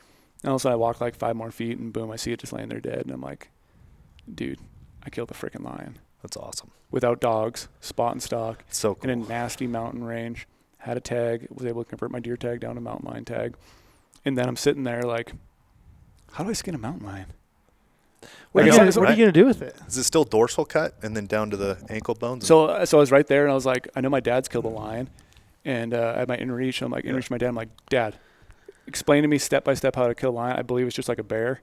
Do you go up the belly? You go from the butthole area up the back legs to the paws, get the paws off, and then go up the belly. Yeah. And then you stop at the front shoulders, go up the front shoulders, Yep, and go up yep. the front shoulders, then you stop there and you case it through the head the rest of the way. Just But like I was you're gonna slightly rug it. I'm gonna full body it. Okay. Got a full body of that, right? So I was I would. I as definitely I well. would. like rugs, man. Rugs are cool. Yeah. I think But a you lion can- rug. There's nothing more. I mean, Yeah. I like a mount. Don't Yeah, get so me my- so wrong, my but dad- I love a An lion. opportunity. I love backcountry lion kill. Yeah, I mean, a rug is so. That rug is cool I mean, though. it's so cool. nostalgic, right? It just is looks cool. cool. Yeah. So my dad was The like, age-old rug Yeah, fireplace, the rug on Christmas, the wall. the whole deal. Yeah. Well, I already got a couple big bear rugs, so well, not do. big bear rugs, average bear rugs, but. You do. And then my dad was like, "Yeah, I was gonna make a sick rug," and I was like, "Well, Dad, this is the cheapest mountain lion I'm ever gonna kill. Yeah. Like, literally cost me $351 no bucks. houndsman, no nothing. No have to pay for any guides, any of that. So all that money I'm gonna spend towards a full body mount." And I did lay that down next to it just to like see what the rough estimate of size was, and it's like 6'3". And like Taller than me, you see the picture. bastard. You see what Wish I I'm was holding. 6'3", man. Just give me see a what couple inches in the legs, please. Yeah. You see when I'm holding it up, it's like the same size I am. It is a female. And then when I walked up to it, I like started lifting up the jaws, look at the mouth, and all the teeth are worn down. Like there's no teeth on the upper. There's no teeth on the lower. All the big canines are literally Do you know squared much off. about teeth in lions in Oh, your the past lion. life? No, I mean I know a decent amount as far as like deer and elk and kind of aging jaws. Your past life wasn't but lions, though? lions, I don't know a lot about aging I don't lion. me either. I mean, looking at the skull of his today, I mean it's definitely an old lion. It's It's missing. gotta be. It's missing teeth. It's got canine. They're considered canines. Are they canines in a Yeah, canine and a feline. Is that Yeah. I don't think they're called felines. What's a feline? So like the canine teeth are all worn down, and then I continued to deer hunt the rest of the week. But like when I brought it to Idaho Fish and Game, But wait, I got one more question. Yep. Did you take the meat? I took all the meat, and that's Are a you very gonna eat the meat? Are you gonna eat the that's meat? a very important part of this I too, was wondering the because same thing. this Idaho does not require you to take the meat of predators. You don't No. have to take bear meat, wolf meat, or mountain lion meat. I always take the bear meat when I kill bears in Idaho. I was messaging my dad, and my dad was like, "Are you taking the meat?" And I'm like, "I am definitely taking meat." He's like, "Good," because he shot a lion in Idaho. He's like, "It was some of the best meat ever." Yep. And then I was talking to some of my other friends too, and they're like, "Yeah, dude, if there was a mule deer and a mountain lion right next to each other, I would shoot the mountain lion because that mountain lion meat is absolutely phenomenal." Interesting. Everyone says it tastes like pork, Interesting. Get out of here. and Come now. Might be some bias in there. So Interesting. when I'm gonna put the tag "interesting" on there. Just So when I brought it to Idaho Fish and Game, I had to get it inspected, and they pulled the tooth. And the biologist there, she was like, "I don't know if we've ever seen a lion this old in a really. long time." Did they age it? Did they? So tell they you were age? able to pull a tooth. It took a while to get the tooth out, but they pulled the tooth and like, yeah, we're really excited to see what the age is on this. And she When are was you like, gonna find out? I forgot to ask her. I don't know. Probably a couple months. Yeah. Have But you then- eaten any of it yet? No, but then she was like, "Did you keep the meat?" And she's like, "You don't have to, but I'm just curious." And she's like, "I'm like, yeah." And she's like, "I've heard from so many people that meat is absolutely phenomenal. Like, I'm gonna make a bunch of chorizos out of it, some breakfast Do you sausage. think it's better than elk? Of course, it's gonna be better than elk. I mean, mountain carp. So compared if to a there's lion, Hey, if there's a mountain lion, a mule deer, and an elk all Trust- standing there, what's trust the is- order and which one do you choose Trust for the is meat? dwindling quickly with Brady. This story's going downhill so fast. so I'm really First, I shoot the mountain lion. I'm really excited. But the one thing I hated about this hunt is, so right when I got some good pictures, and then a freaking snowstorm came where you couldn't see 100 yards. And so literally after Cool, though. after I in-reached my dad, I'm starting to cut this line up. I had to constantly stop and then go back to my backpack. I had my Blizzard Aerolite Sika jacket on and just Shameless plug. Sika. We sell that too. Aerolite. And then I had to put my hands in the jacket and just literally lay there. I'm just snow's just falling all over me trying to warm up. And then I go back to cutting the line up for a little bit. My hands just get freaking numb. Like literally my tips of my fingers right now, my left hand, I can't feel Not the that very same. well. Yeah. And so I constantly had to warm up, cut the line, warm up, cut the line. And then since it was so cold and snowy, I'm like, shit, well, I was just like going up to hunt here. I still have to make camp. So I quartered the thing out, had all the quarters sitting there, had the hide sitting there, put them in game bags, Quartered it out. quartered it out. And then I went to make camp. Wonder what that looks like. I mean, Interesting. I'm It's trying to so remember Interesting. It's so crazy when you get to the tail because I know of the first lion. time I skinned a bear. Yeah. You look at a skinned bear. It looks like a human. It's not like looking at an elk or a No, deer. it's weird. It's The lion was weird. very It's interesting. more human based, honestly. It, in my it like looks what I very saw. bizarre. And, yeah. then you see the big 3-inch base of the tail and this long tail that's all skinned out. Yeah. How'd you do the tail? Did you go under the bottom of the tail? Yep, on the bottom all the way to the up. tip. Yeah. And that's where my hands got really cold Yeah. because the tail was already cold, and like I'm trying to be very careful not to like slip and make a big chunk missing Yeah. out of the tail. The first Doll sheep hunt I ever got to go on, I just graduated college. My dad was going on one, but he wasn't going till October in the Yukon. Mm-hmm. And I swear my hands have never been the same since then. I was not ready. No, He's so not brutal. ready. He's not. I was not. I swear my hands have not been the same. This is the first thing to go on me every year, and I swear it's because of that hunt. So I know Yeah. exactly what you're talking about. And then, like I said, I quartered it out, made camp, came back down to get the lion. and all my game bags were covered in like 2 inches of snow. Jeez. It was brutally Wet snow cold. again? Snow again. That's always colder too. And then so I was like, well, I could go up to my camp, and I'd mentioned my dad. I was like, maybe I might start to, I need to find some firewood. Everything's wet now, so this is going to take a while for me to get a bunch of fire for the teepee. And maybe I'll start deboning the meat. Got up there. Obviously, I was exhausted by this point. Yeah. The adrenaline had gone away. Got a bunch of firewood. Got the line up to camp. Said, I'm just going to hang the line in the tree. Maybe I'll cut it tomorrow. Next day, that line meat was fucking rock solid. Was it? Just Were you really tempted frozen. at all to eat it? That's what I was gonna say. I know, I right really away. want to know about like the eating campfire, part of this. tenderloin? Campfire, Skewer. They have, tenderloin. like, I'm a little scared about eating it back there because Back you straps? have to cook it really Hey, well. and we're not with elk. unbelievable. Elk first thing. you eat an You On eat the raw. skewer. On the skewer. Muley, same thing. Right there. Yeah.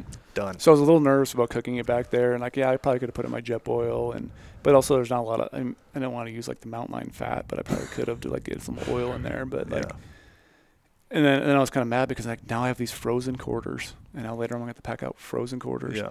And lion looks pretty small, but the It's not meat's that still small. pretty heavy, Yeah. and the bones are feel pretty dense. Well, I mean, they're a dense animal. yeah. And Like so they carry a lot of weight outside of their chest cavities. A Yeah. lot of weight. and so I had all that hide there. I had a How little heavy quarters is hung up. mountain lion? I think maybe 120 pounds ish Yeah. is max on a female. Yeah, like I think maybe a 100 big, pounds. like a big tom would be like 160, 170. You hear about you those hear about crazy those, wives' tales that break 200, but Yeah. like, do they?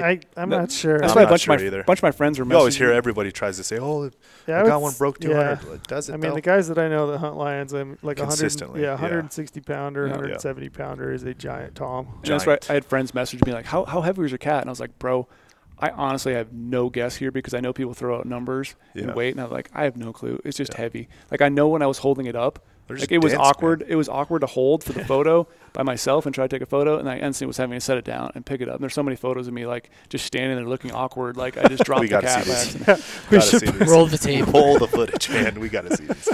But yeah, it's also too. It's kind of interesting. I had one guy comment on my post like, "Why do you guys always hold lions? Yeah, I wonder. Hold lions and wolves? just- Why is that a thing?" because they don't show well laying down. Yeah. Yeah, that's and what it's I not. think too. And no one come after me about the show well because of this bullshit with pictures. And you're proud of it. It's Proud an of animal.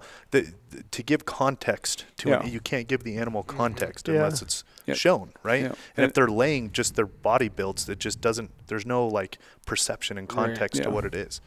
You know, So yeah, that's why we that- hold them. that was an absolute wild adventure. Something like my dad kept saying, like, you just killed the trophy of a lifetime because you didn't do it with the dogs. You glassed it up Yeah.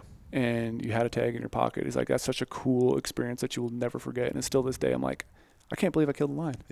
So and then also the craziest part too, I'll throw this on there because I think it's funny. Neville probably knows what I'm talking about. What I talked about last night to you. Instantly what I thought What of. do you got? That's when you were such a- riding dragons, that was such a cute were moment, riding you dragons. guys. such a cute moment. Inside jokes. You is guys are the cute. cutest. Inside You joke. remember what happened this last year with my life? Yes. So I was never able to hunt a mountain lion because I was married.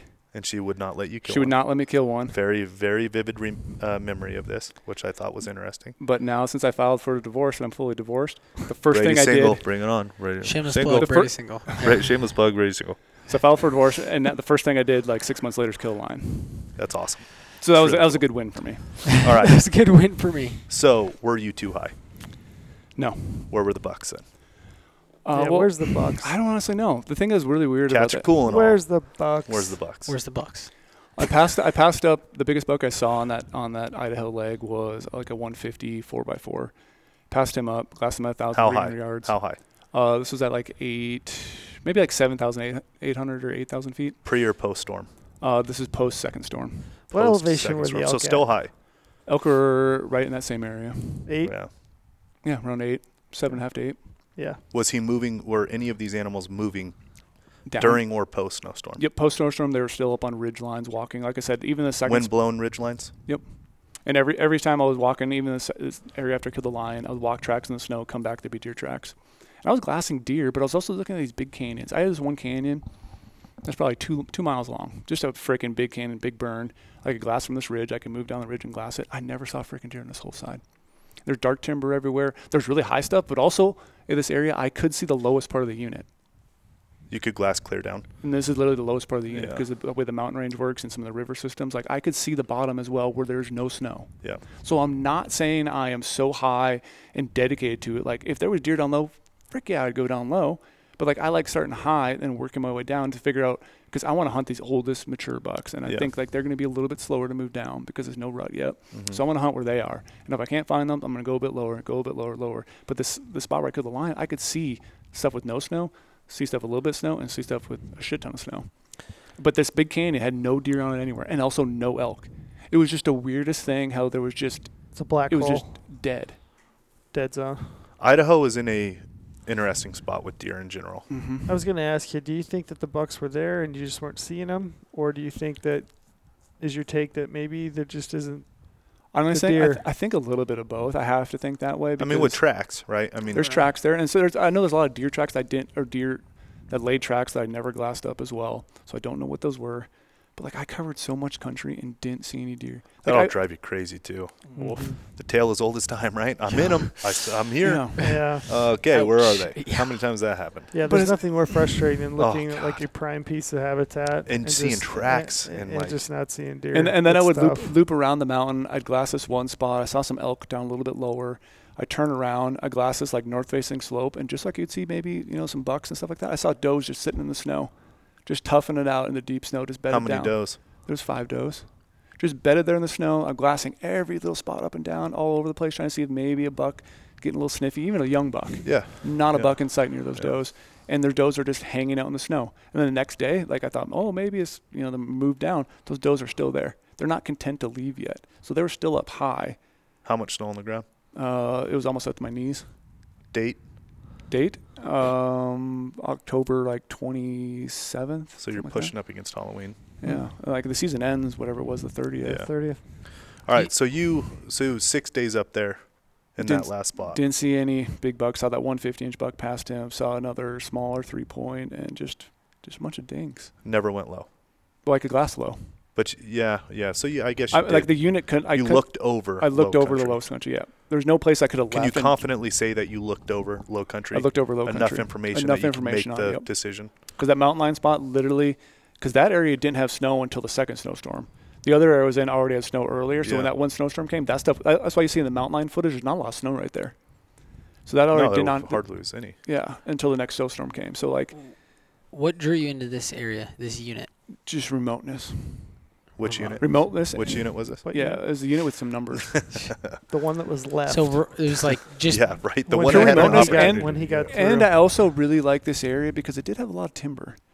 And I kind of wanted to hunt something that most people don't want to go to because I wanted to find a mule deer that was going to die of old age, that just lives in some thick shit and lives up the whole time. But there was enough burns where I could glass burns. And you always know I talk about edge habitat. There's enough edge habitat where these bucks might be in the big timber, might come out a little bit on the edge of the feedless burn and don't want to come out in the open because I know I'm not going to glass these big parks of openness. Like a big buck ain't going to be out there. There's no rut going on. They need that edge habitat. So I was glassing in big timber pockets too. So maybe they're just in the timber. We spoke about that on the last not seeing podcast them. too. We agreed that time of year, like early pre-ruddy-ish post pushing on Halloween.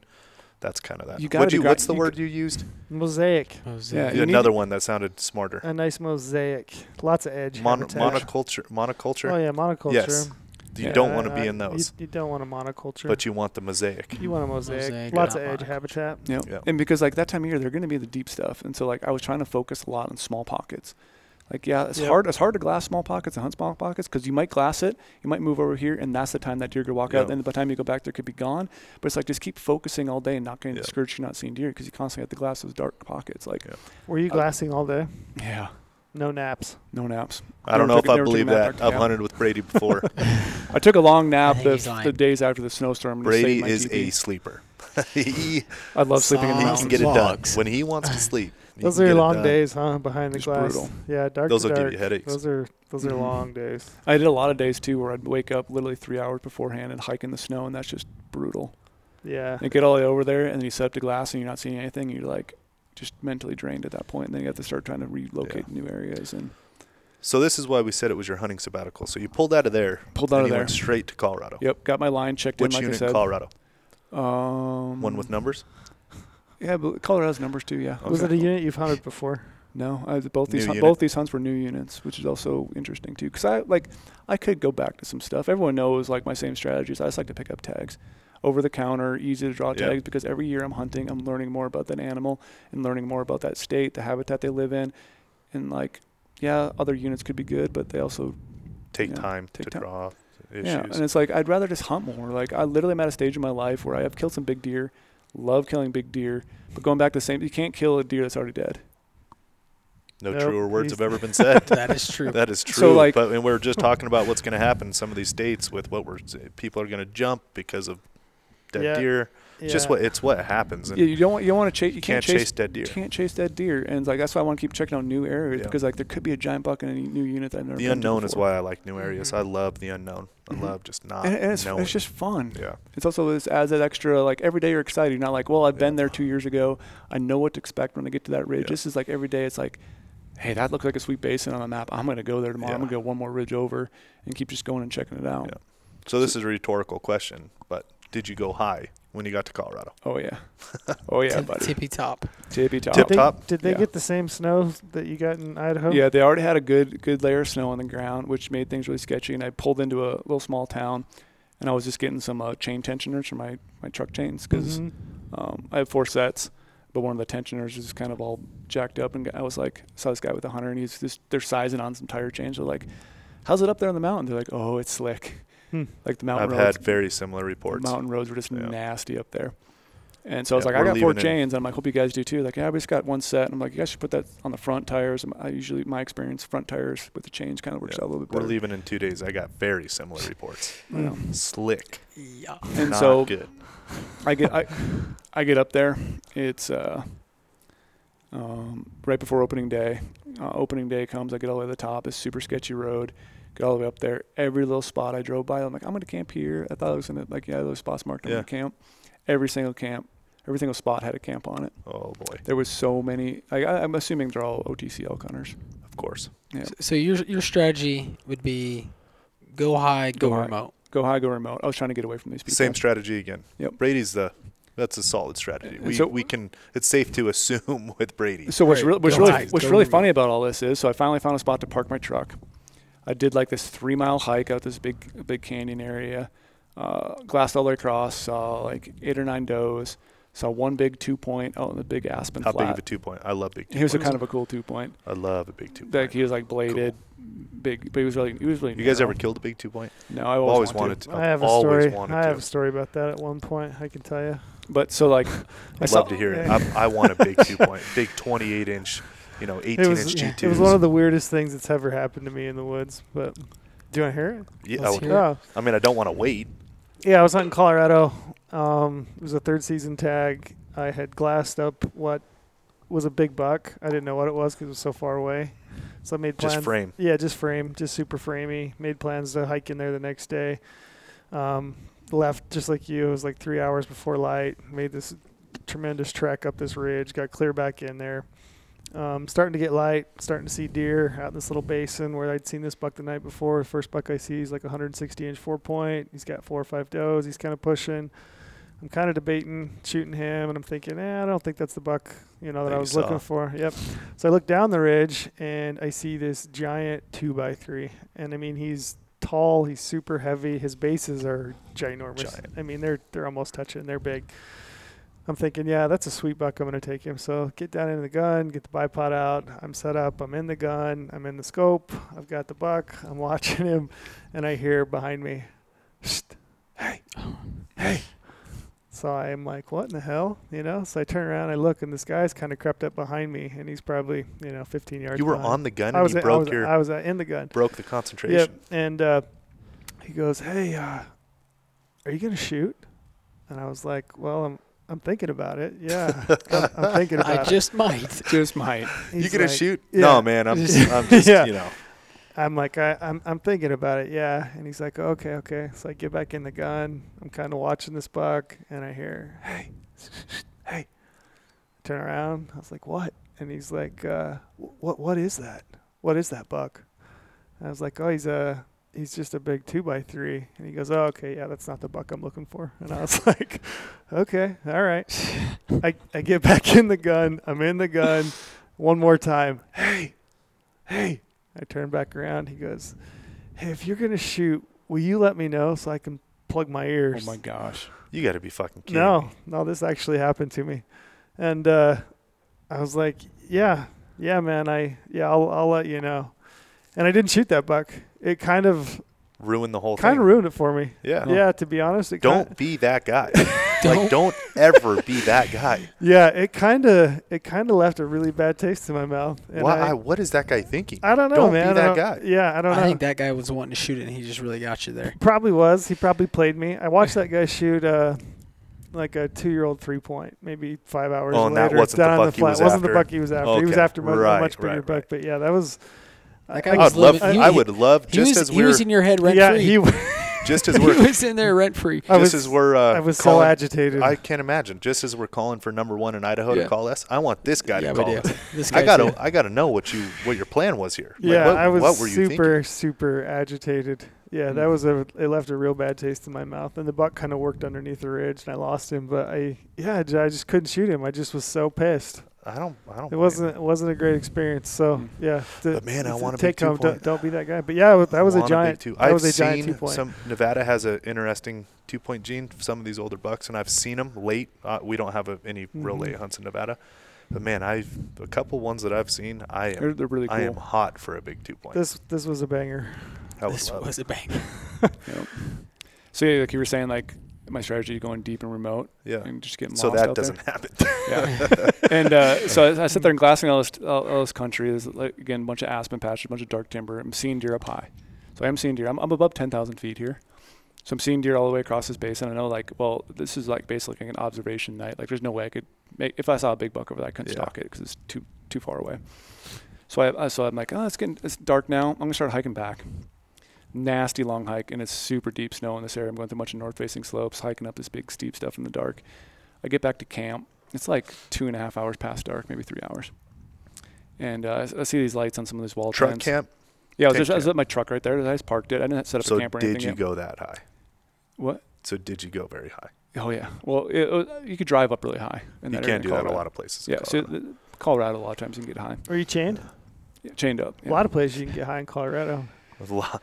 Even in town, you can get Yes. high in Colorado. Yeah. Rocky Mountain High. So here's the funny part about you saying, like, I do stuff crazy. So I'm sitting there back at my truck. I'm thinking about maybe putting out a tent. But I'm like, I don't really like this area that much. I didn't see a bunch of big deer right away. All these camps are through here, the whole section. I really thought someone was going to go to that ridgeline, but no one had been out there. Like, no one had been out there all day. And so I'm like, people just don't want to go that far. They just want to stay back to their truck. They're probably just elk hunting, glassing those open parks, thinking the bulls are going to come out.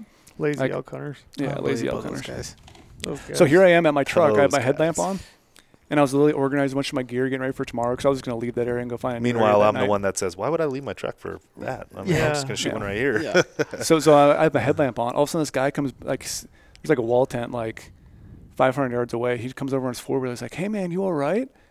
Like, we saw you get back so late, and now you're by your truck. You stuck?" And I'm like, "No, I was out hunting. I just got back." He's like, you mean you just got back? And I'm like, yeah. He's like, we've already had dinner. We're getting ready to go to bed. And like, I was, That was nice of him to check on you. yeah, but I was That's hunting nice. so far. Like, these people aren't hunting very far from their truck. Like, Yeah. they're already getting ready for bed, and I'm just getting back to my truck, getting my gear ready We to go in talked the morning. about that. That is the difference, man. So it's like these guys are just rolling around on Stick ATVs it side by out side. at night. it out. Stick it out at night. Till But what dark. else do you have to do? This is the one week I That have is to what hunt. you're there. That's what Yeah. trail. We were all talking about that last time, and his whole thing. That's what you're there for. I think about this all the time. When I'm out there, I always think, you know what? 300 and however many days a year, I'm going to be sitting in front of my computer Wishing. Yeah.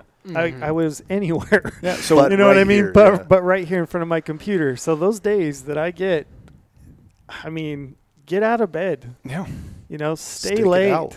You could pick up that last that little bit of intel. That's why I'm That glassing last until bit. dark, because I know a big mature True buck dark. isn't going to move. Past shooting light. True Still dark. glassing. Pick up that last little bit of knowledge. Yep. Yep. So I got back and I was like, I just kind of was laughing to myself, like, these guys are getting ready to go to bed, and I just got back to camp. Yeah. Or got back to my truck. Well, you don't eat. More for us. More for us, man. You don't eat though, so that I really don't. No. You does don't that need- make sense? Why you? Food is fuel, not fun. Okay. Just eat enough to keep you going. That's all you need. Disagree. Yeah. Heavy disagree. Food is super fun. Oh, it's the best, man. So yeah. So how was Colorado overall? Colorado's fun overall. I Let's hunted get to my favorite part of the story. Yeah. I Get hunted, to the good stuff. hunted solo for 3 days. What's the favorite part? part where he shoots an elk. Yeah. Okay, we'll get right to it. Hunted solo for 3 Part days. where he doesn't find any mule deer and has to The shoot an part elk. where he shoots The part an elk. where he goes high, doesn't find mule deer again. This isn't boding well for your argument that we set up on the pre-podcast. Okay. Of this We'll get podcast. into it. Hunted solo for 3 days. Camera guy finally showed up. I was worried the whole time I was going to shoot a big giant deer without him, so I was trying to like do a few death hikes, but not get into an Would you area. have shot the deer? I How big? What was the threshold? How big of a buck does it told him have if it was over 180, I was going to kill it, and he's like, "Hey, you definitely should kill it if it's a big deer like that." There you go. And I had my That's a vlog. company man right there. I had my That's a little company man. vlog camera. I could Company- have, like, he's He done had a got vlog camera. He had the He's vlog willing camera. to sacrifice, but he's got to compromise. I Yeah. can respect that. And for everyone knowing too, I did vlog, self-film the entire It's a company Idaho man hunt right by there. myself. So I was practicing on it. So the first day that Luke got there, can't really remember what happened. We'll skip to the next day. So next day we go out. We Well, you didn't see any deer. Yeah, we didn't see any big deer. Oh no, the day before we're glassing this canyon, looking across, we saw like literally this is a tiny timber patch. Plays into the elk story, so it's important. So first day Luke was there. We're glassing this big opening, bunch of aspens, but there's one little tiny timber patch. Also, I'm like, Luke, I got a buck. He was sleeping. Luke was? Yeah. Lazy camera guy. No, You know, it's like you can't ever. camera. You just can't. they've already done some footage. Like he can rest. Like his job is not to help me glass. Like it really is just to get footage. So if he needs to be rested up to take footage of me later, I'm Two cool with ways that. to look at that. Yeah. So anyway, I'm like, Luke, I got a buck. Ends up being just a 3-point. But then all of a sudden I'm like, dude, I got a doe. Another doe. This little tiny timber patch held 9 deer. Oh wow. Awesome. They're all bedded around it. I'm like, Hey, dude. once again, timber patches this time of year. That's Yep. it. That's what And it was it's surrounded by aspens, but it was a little dark timber patch. Mhm. Ooh, money. Yep. And so we're like, dude, this is going to be awesome. We have some more dark timber up on top. There's more aspens over here. Another patch of dark timber. We're definitely going to sit here all day. Is this buck pushing does? Nope. He, He's just literally Just next. with Well, when the does finally walked Hang away, with he the did ladies. follow. ladies. He did follow them to their second bed. Yeah. He just followed them, but he wasn't like sniffing them or anything. So I'm like, we're going to sit here all day. And this is already a steep, nasty hike to get into. And we already had some horse guys. Like, they were ahead of us, and they split off. And we just went this way and sat on this ridge. Horse guys. Yeah, elk guys, you know. Horse guys, man. That was definitely. And then, so we're sitting there glassing. And all of a sudden, like 2 hours later, I'm like, fuck. I got a hunter. He's walking up our basin. Yeah. I had this whole vision of there's a giant buck bedded up here. There's already 9 deer here. We're in glass all evening. That buck's going to come out in his Preconceived aspens. notions, the death of it. And this guy, I'm like, dude, he's gonna come down. He's gonna come up the saddle that's near us and shoot out of there. Yeah. No, he is still hunting uphill with the wind coming down, like wind going up at that point because it was the middle hot part of the day. Yeah.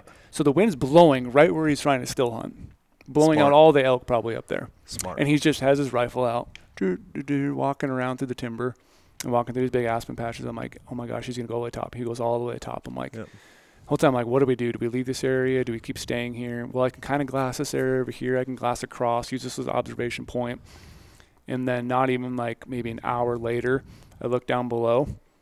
Luke again was sleeping. Okay, now this is a problem. Luke. I don't want to throw Luke on the bus, but it's kind of funny though. This guy's on a day rate here. Now we're getting.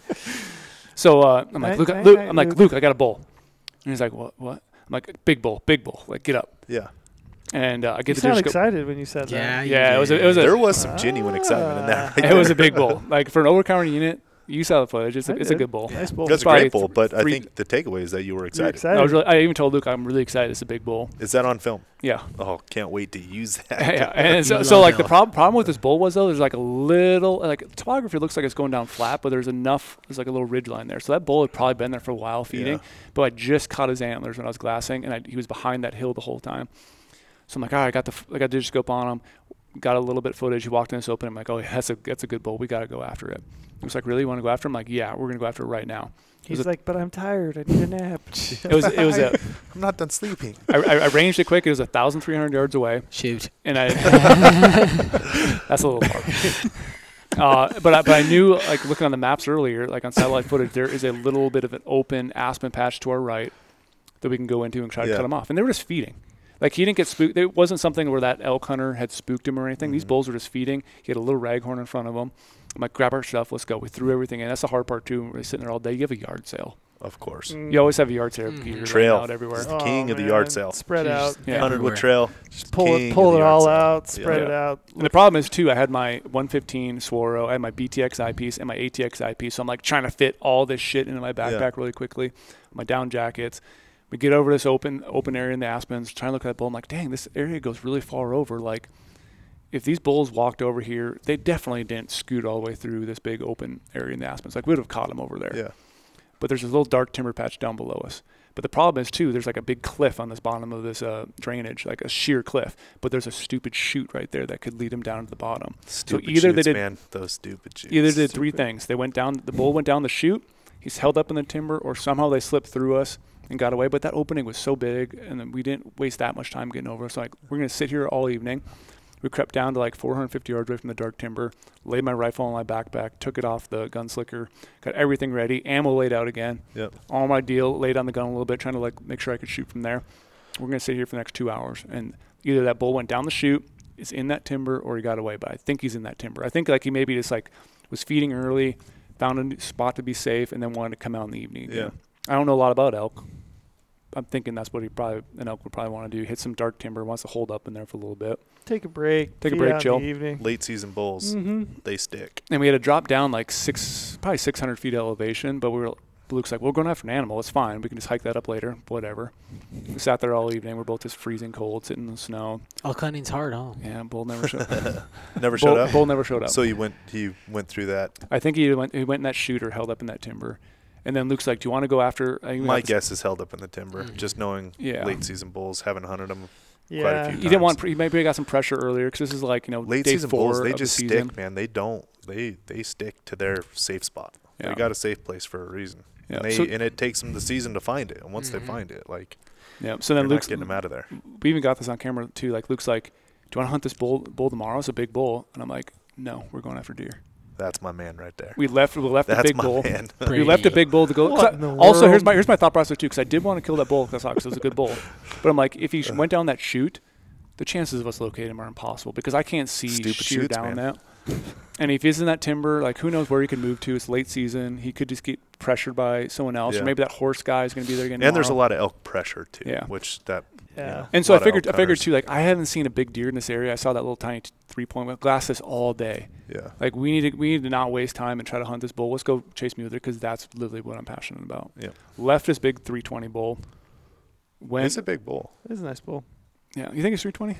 I think he's pushing. I mean, it's a I'd it's say a he's big bull. 310 to 320. Yeah. He's in I the mean, it's- neighborhood. It'd be the biggest bull I've ever killed. It's a He's bull a that would. solid 6. It would be a bull. Good backs. It'd be hard for me Great to pull backs. off that Great bull. backs. Yeah. You know, For if I'm being honest, that'd be hard for me to pull off that bull. Yeah. And if I That's knew if I had him located right and there. if I knew that chute wasn't there, where access to the bottom, I Yeah. might have stayed on him. Which is But, like, the late season hunts I've been on with elk, it would be hard for me because he's gonna be there. Yeah. Like I mean, I'm thinking about a third season tag. Yeah, going where's on that there. spot? I got Where is waypoints. it? No I got them all. I got them all marked, boys. Like I said, that's every a- time I'm that's a out big hunting, bull. I mark every single cow, doe, deer, whatever. Yes, I you have do. all those animals marked. Every single waypoint of every animal from this whole entire hunt. So if you guys want them, There we go. Hit me. hit me. hit me. So the next day we're like, well, we should go back to this area, but we're gonna drive a little bit further. There's this big outfitter camp, bunch of toy haulers, everything like this. So like we're gonna drive past this little outfitter camp. There's a road that goes 3 miles further, dead ends. We're gonna park there, hike up the other ridge. This is basically one more drainage to the west of where that big bull was. Okay. And so we're setting up, we're glassing a bunch of east-facing big openings, like good dark timber, aspens, dark timber, aspens, dark timber, like a big giant drainage. Again, it's really far away though. It's like long distance glassing, so it was literally BTX country. Yeah. I'm on the love BTX that. all day. It was so fun. I love where I can just put the BTX No eye up. fatigue. Yep. Comfortable. Sitting there glassing. Mid-afternoon comes around. Also, I'm like, dude, I got a bull. Hadn't seen a deer in the spot yet. No, wait, no. I did see the So- deer. No, I saw. Nope. I did see 3 does. I saw 3 does up on top of this aspen patch. Did you glass low yet? Touche. So I did see some does there. I saw does earlier. I did. We have them on Digiscope. I can prove it. Okay. Because Luke's always like, get every single Date. animal you What's can the date Digiscope. on this? November 2nd. Okay. Post Halloween. And so I saw that little raghorn. I'm like, yeah, it's just a little dinky raghorn. He's out in these aspen patches just feeding. It was maybe like 2 o'clock-ish probably. Start glassing the timber to his left. I'm like, well, bulls this time of year, they got to be with some other friends, I'm assuming.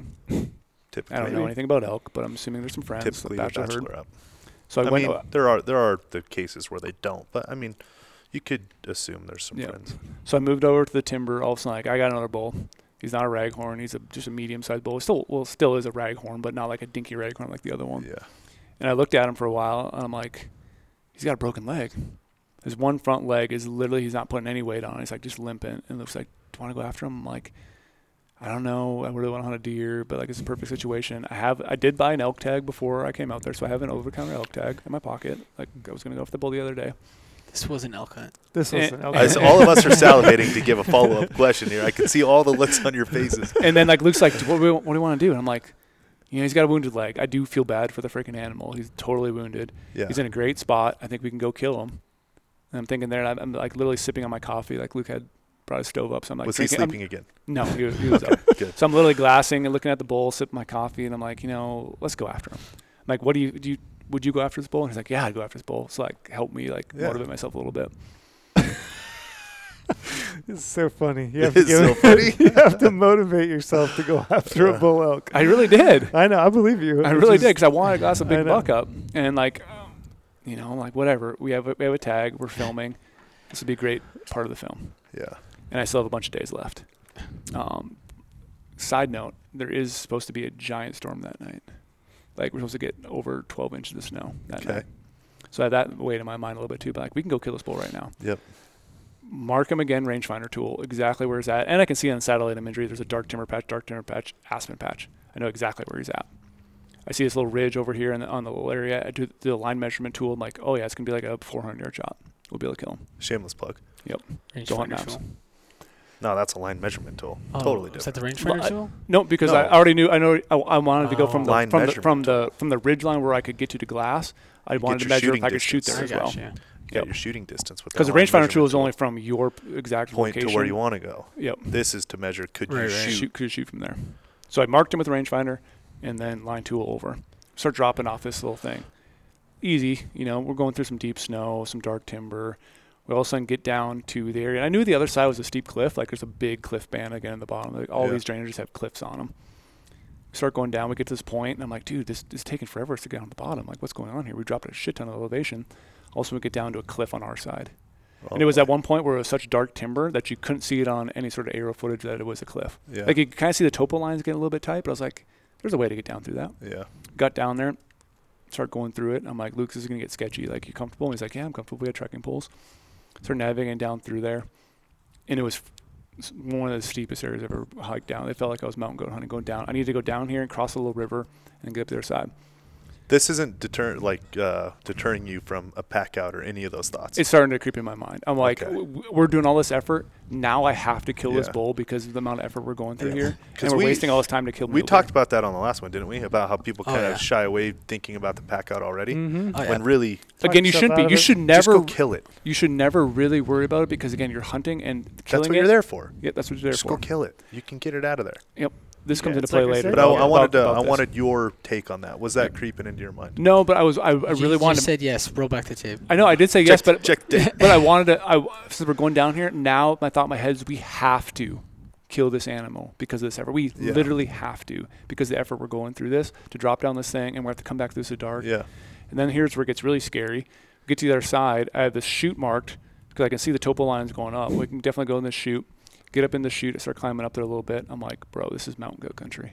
It's literally sheer cliffs like this with ice Late just season hanging elk down. hunting. Just ice.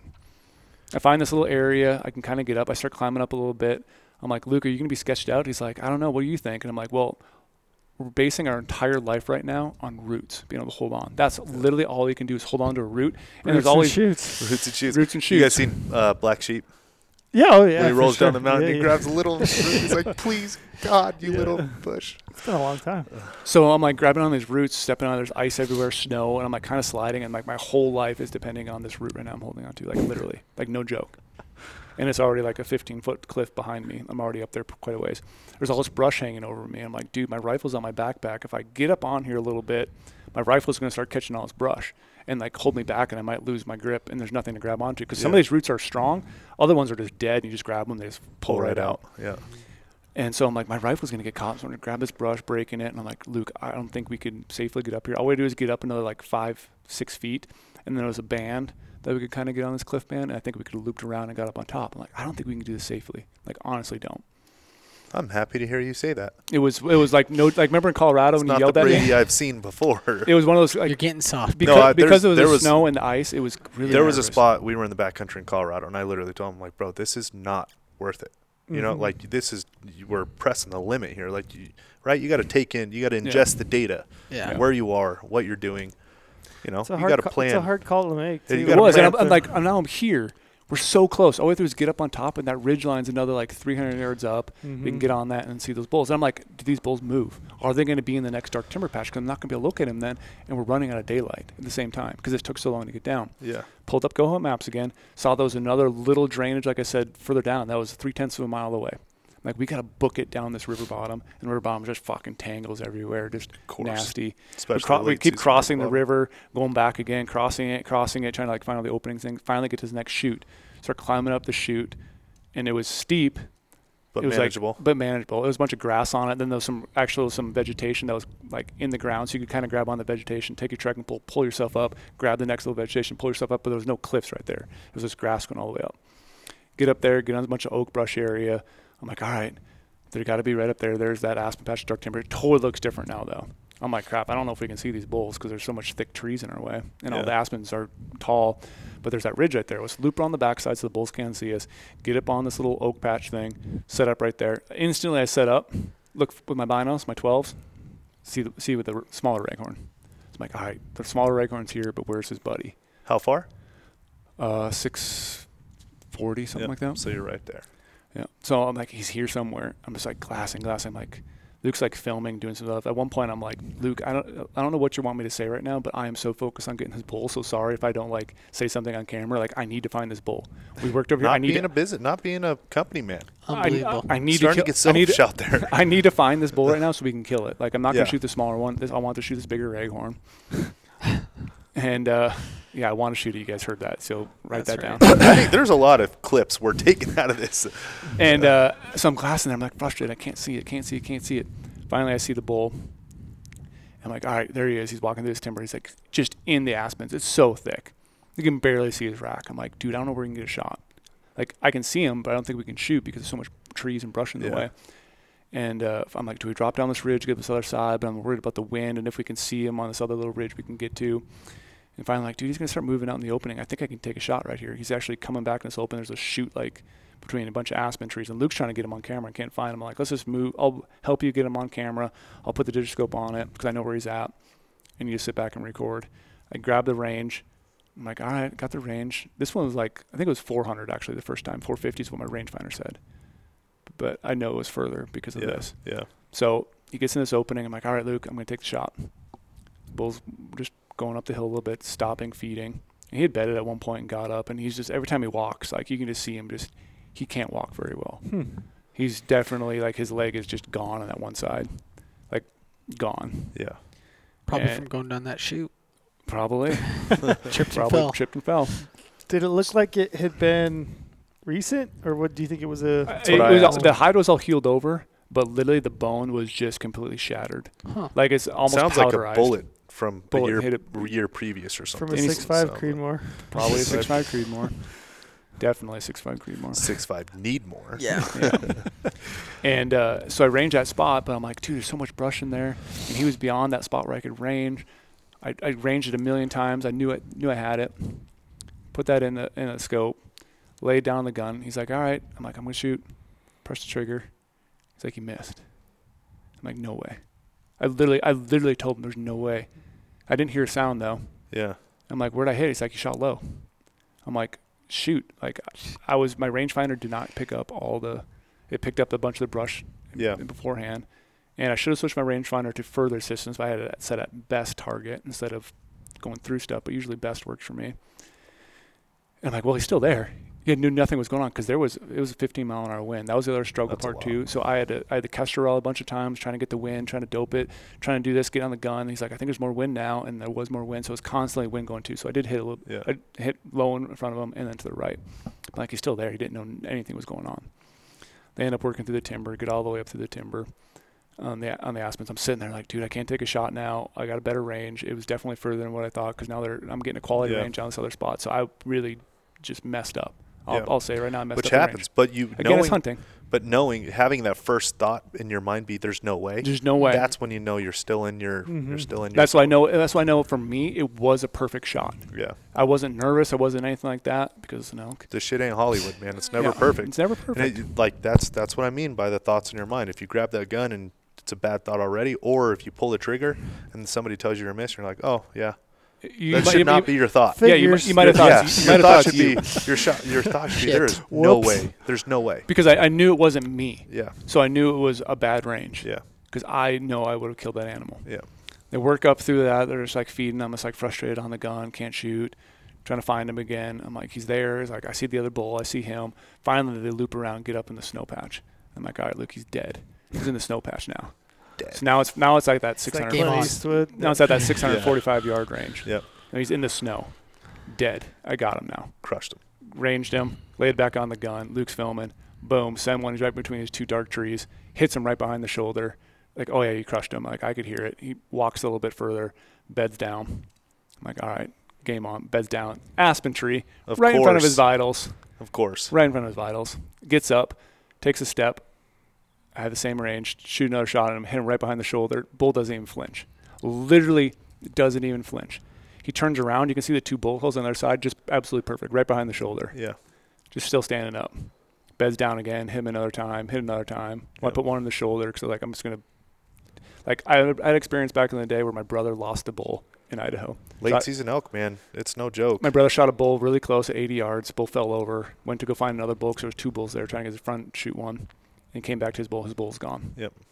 So it's like one of those things where like I just Do you guys have experience with late season bulls? They're tough. They are so goddamn tough. They're just tough in general. My Nevada, elk's a big animal. My late tag in Nevada, I shot that bull through the absolute pump house 4 times, and he was still just standing there soaking them up. I'm like, what? Yep. What is it going to take? Right, like the bigger gun. I was shooting at 300. I was shooting. Damn it! I was hoping you were going to say it's like 6.5. I was shooting at 300. And I have since moved to 28, but I was shooting at 300. Yeah. 28-inch barrel, 300, big gun. Yeah, and they eat them. I mean, they just. Yeah, they can pack lead. They swallow those bullets. So it's and then they're sitting there looking at you, bleeding out of their mouth, and you're like, dude, please go down. Yeah. Like I don't want this vision in my head. Just go down. And again, it's like I said earlier, I owe everything I am able to kill that thing right now. So his head's still up. I'm still shooting until his head's down. That's my whole thing. Shoot. That's not a big animal. So New Mexico, even with a bow, just keep shooting, man. If they're giving you shots, keep shooting. Tell the animals down. Just keep shooting. Those first 2 shots, I was like, hey, there's no ego saying, one shot kill. It's like, no, dude, just keep shooting. Good old quiver dump, good old ammo wallet dump. Yeah. Right? Let them fly. Yeah, you got to. Mm-hmm. Especially when you got one in them. Yeah. And so finally when he's laying there, like I said, I put one on his shoulder just to make sure everything was going to be good and he wasn't going to get back up. And then he's like moving his head back and forth and he finally just like laid down. And then I'm just like, look at Luke and he's like, that wind was brutal. I'm like, yeah, I think the wind was a part of this. But like those 2 shots hit perfectly. The first shot was definitely a rangefinder. Like it messed up on that, and that's totally my fault. I'll take that all day. But like just a situation again. But again, like shooting that 300 roam in that wind, that helped me a lot. Yeah. I knew exactly what I was going to do in the wind, doped it exactly what it was because I had the Kestrel right there. Like that's why having those tools in the situation like this paid off. And we were there and just killed them. Hey, we're all out there to be the best killers possible. Yeah. I mean, that's my philosophy. Yeah. I'm trying to be the best killer I can be, not the best single part of hunting. Yep. Yeah. I'm trying to be the best killer. Like I'm going out there to do what I want to do. And that's literally right when he got up in that snow line when I could easily see him. He got out of the dark timber. Like I said, I told Luke he's dead right now. Yeah. He's dead before I pull the trigger because I can now get a quality range on him. Everything can be dialed. That's when you know. And that's when you know. And like literally, I had that rear rest. Good vibes only. Like I pulled that rear rest out and showed Luke. I was like, look how far I had this rear rest dug in the bank. Like I had to put the rear rest in there and just yank that thing down to make that gun level and made that back rest so stable. Yeah. I pulled it out. There's just mud caked over the rear rest because I made every part of that gun exactly stable as it needed to be, laying down nice and prone. And now you're an elk hunter. And now you're an elk hunter. So here's the big plug for the rangefinder tool. So if you don't have Go Hunt Maps, this is why you need Go Hunt Maps right here. So it's now like dark after we do a bunch of filming stuff and we're like gathering our gear. But I had done the rangefinder tool, so exactly where I shot from, 645 yards away, move the little blue dot, move the phone until I know exactly where it's at. I could see the trees he was nearby because I could see him on the satellite imagery, the dark timber trees. Marked it. Okay, we still had a nasty pack. We had to go up and around, down this little canyon, come all around this deep, dark timber, deep-ass snow, come all the way up it, get the little spot, get up there. I'm like, all right, I should be close by. I have this waypoint marked. I get over there, find the bull. Where I had marked that spot on the rangefinder tool, 32 yards away. It works, man. Can't ask for anything better than that when you're that far away. That's exactly what it's for. And you mark it. And it was completely dark at this point. And we could have been high, we could have been low. Literally, I was on the same plane as the elk. I was right here, 32 yards away, right in front of me. Get Go Hunt maps. Go on maps. Shameless plug. No, we're. I mean, that is obviously where it came from. But I am not Brady Miller, and I don't do those stocks. Mine was like, hey man, you drop an antelope at 300-400 yards in a sage pile. Like, you need some help. Yeah. That's where I was coming from with the drop a pin. Yeah. You know. So then here's where it gets really interesting. Kill a bull. Walk up to him like, shit, that's a big freaking animal. Way bigger than a mule deer. Another reason why elk hunting's harder. Fact. And here Luke and I are out in the middle of nowhere. And now we have a decision to make. Yeah. Do we go back down that cliff? Even though it was grass, it's going to be super sketchy, drop down there. Or we could work way up the drainage, which is a far drainage to get around, loop back around, go to my truck, pack this out quick. We were going to just take the front shoulders out. I was going to take a front shoulder out. He was going to take a front shoulder out. I had my gun, which is a 14.5-pound gun, BTX, ATX, 115. I have tons of weight in my pack. Yeah. We're like, well, I'll debone it all tonight. Deboned it all. We got done doing all that at midnight. So, like, that whole process, I'm cutting up all by myself. Luke's doing a bunch of footage stuff. I'm the only one with a knife. Or Luke had a knife. I could have given him a blade, but like, Luke, you just relax and do film stuff. I'll take care of this whole bull. So I deboned the whole bull, got the front shoulders taken care of, put all the meat away, put the rack underneath the tree, and left the rack. I kind of, like, skinned out the head a little bit because I was going to come back in the next day and skull cap him. Mm-hmm. Trail style. Only way to do it. Only way to do it. I picked up that head. And I was even though it was a raghorn, the rack's not that big. That head was so freaking heavy. Yeah. With another reason why they're harder. Yeah, Neville. So skull cap that fucker is what Trail says. Yeah, I don't want to say it, but Neville can. That's why you hand saw. You cut at the off. pedicles. Whatever you got to do. Yep. So that's where the decision came in. Like, well, we're on here. There's literally a hiking trail, like perfectly, like literally 350, 400 yards above us. There's a hiking trail. And this hiking trail goes all the way down on this ridge line. It's not going to be a lot of elevation gain loss. And then we're going to get to the top, and then there's a spot where it looks like you could get a vehicle because we have it marked on there how the colors change on the roads. It's actually, it turns into a road. Haven't been there before, but I do believe we can get a vehicle right there. So it's not going to be a bad pack up the next day. Instead of looping around unknown, sketchy terrain, we're going to go there and hike out that way. So it's going to be like a 7.5, 8 mile pack out that night to get back to our camp. My truck's going to be over here. We're going to leave my truck. We're going to go back to camp. Luke has his damn bear. He is really attacking you, man. He is all about you. So this bear. So Luke has his FJ back at the wall tent. Yeah. So like, well, let's go back there.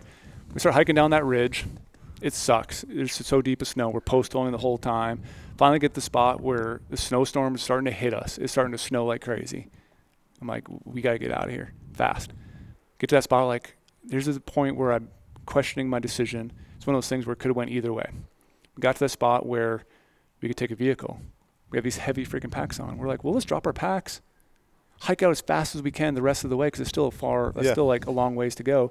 Get Luke's FJ, loop back around, come up this road, grab our packs. That'll be fine. But it's snowing a ton. So like we know we have to do this fast if we're going to drop our packs.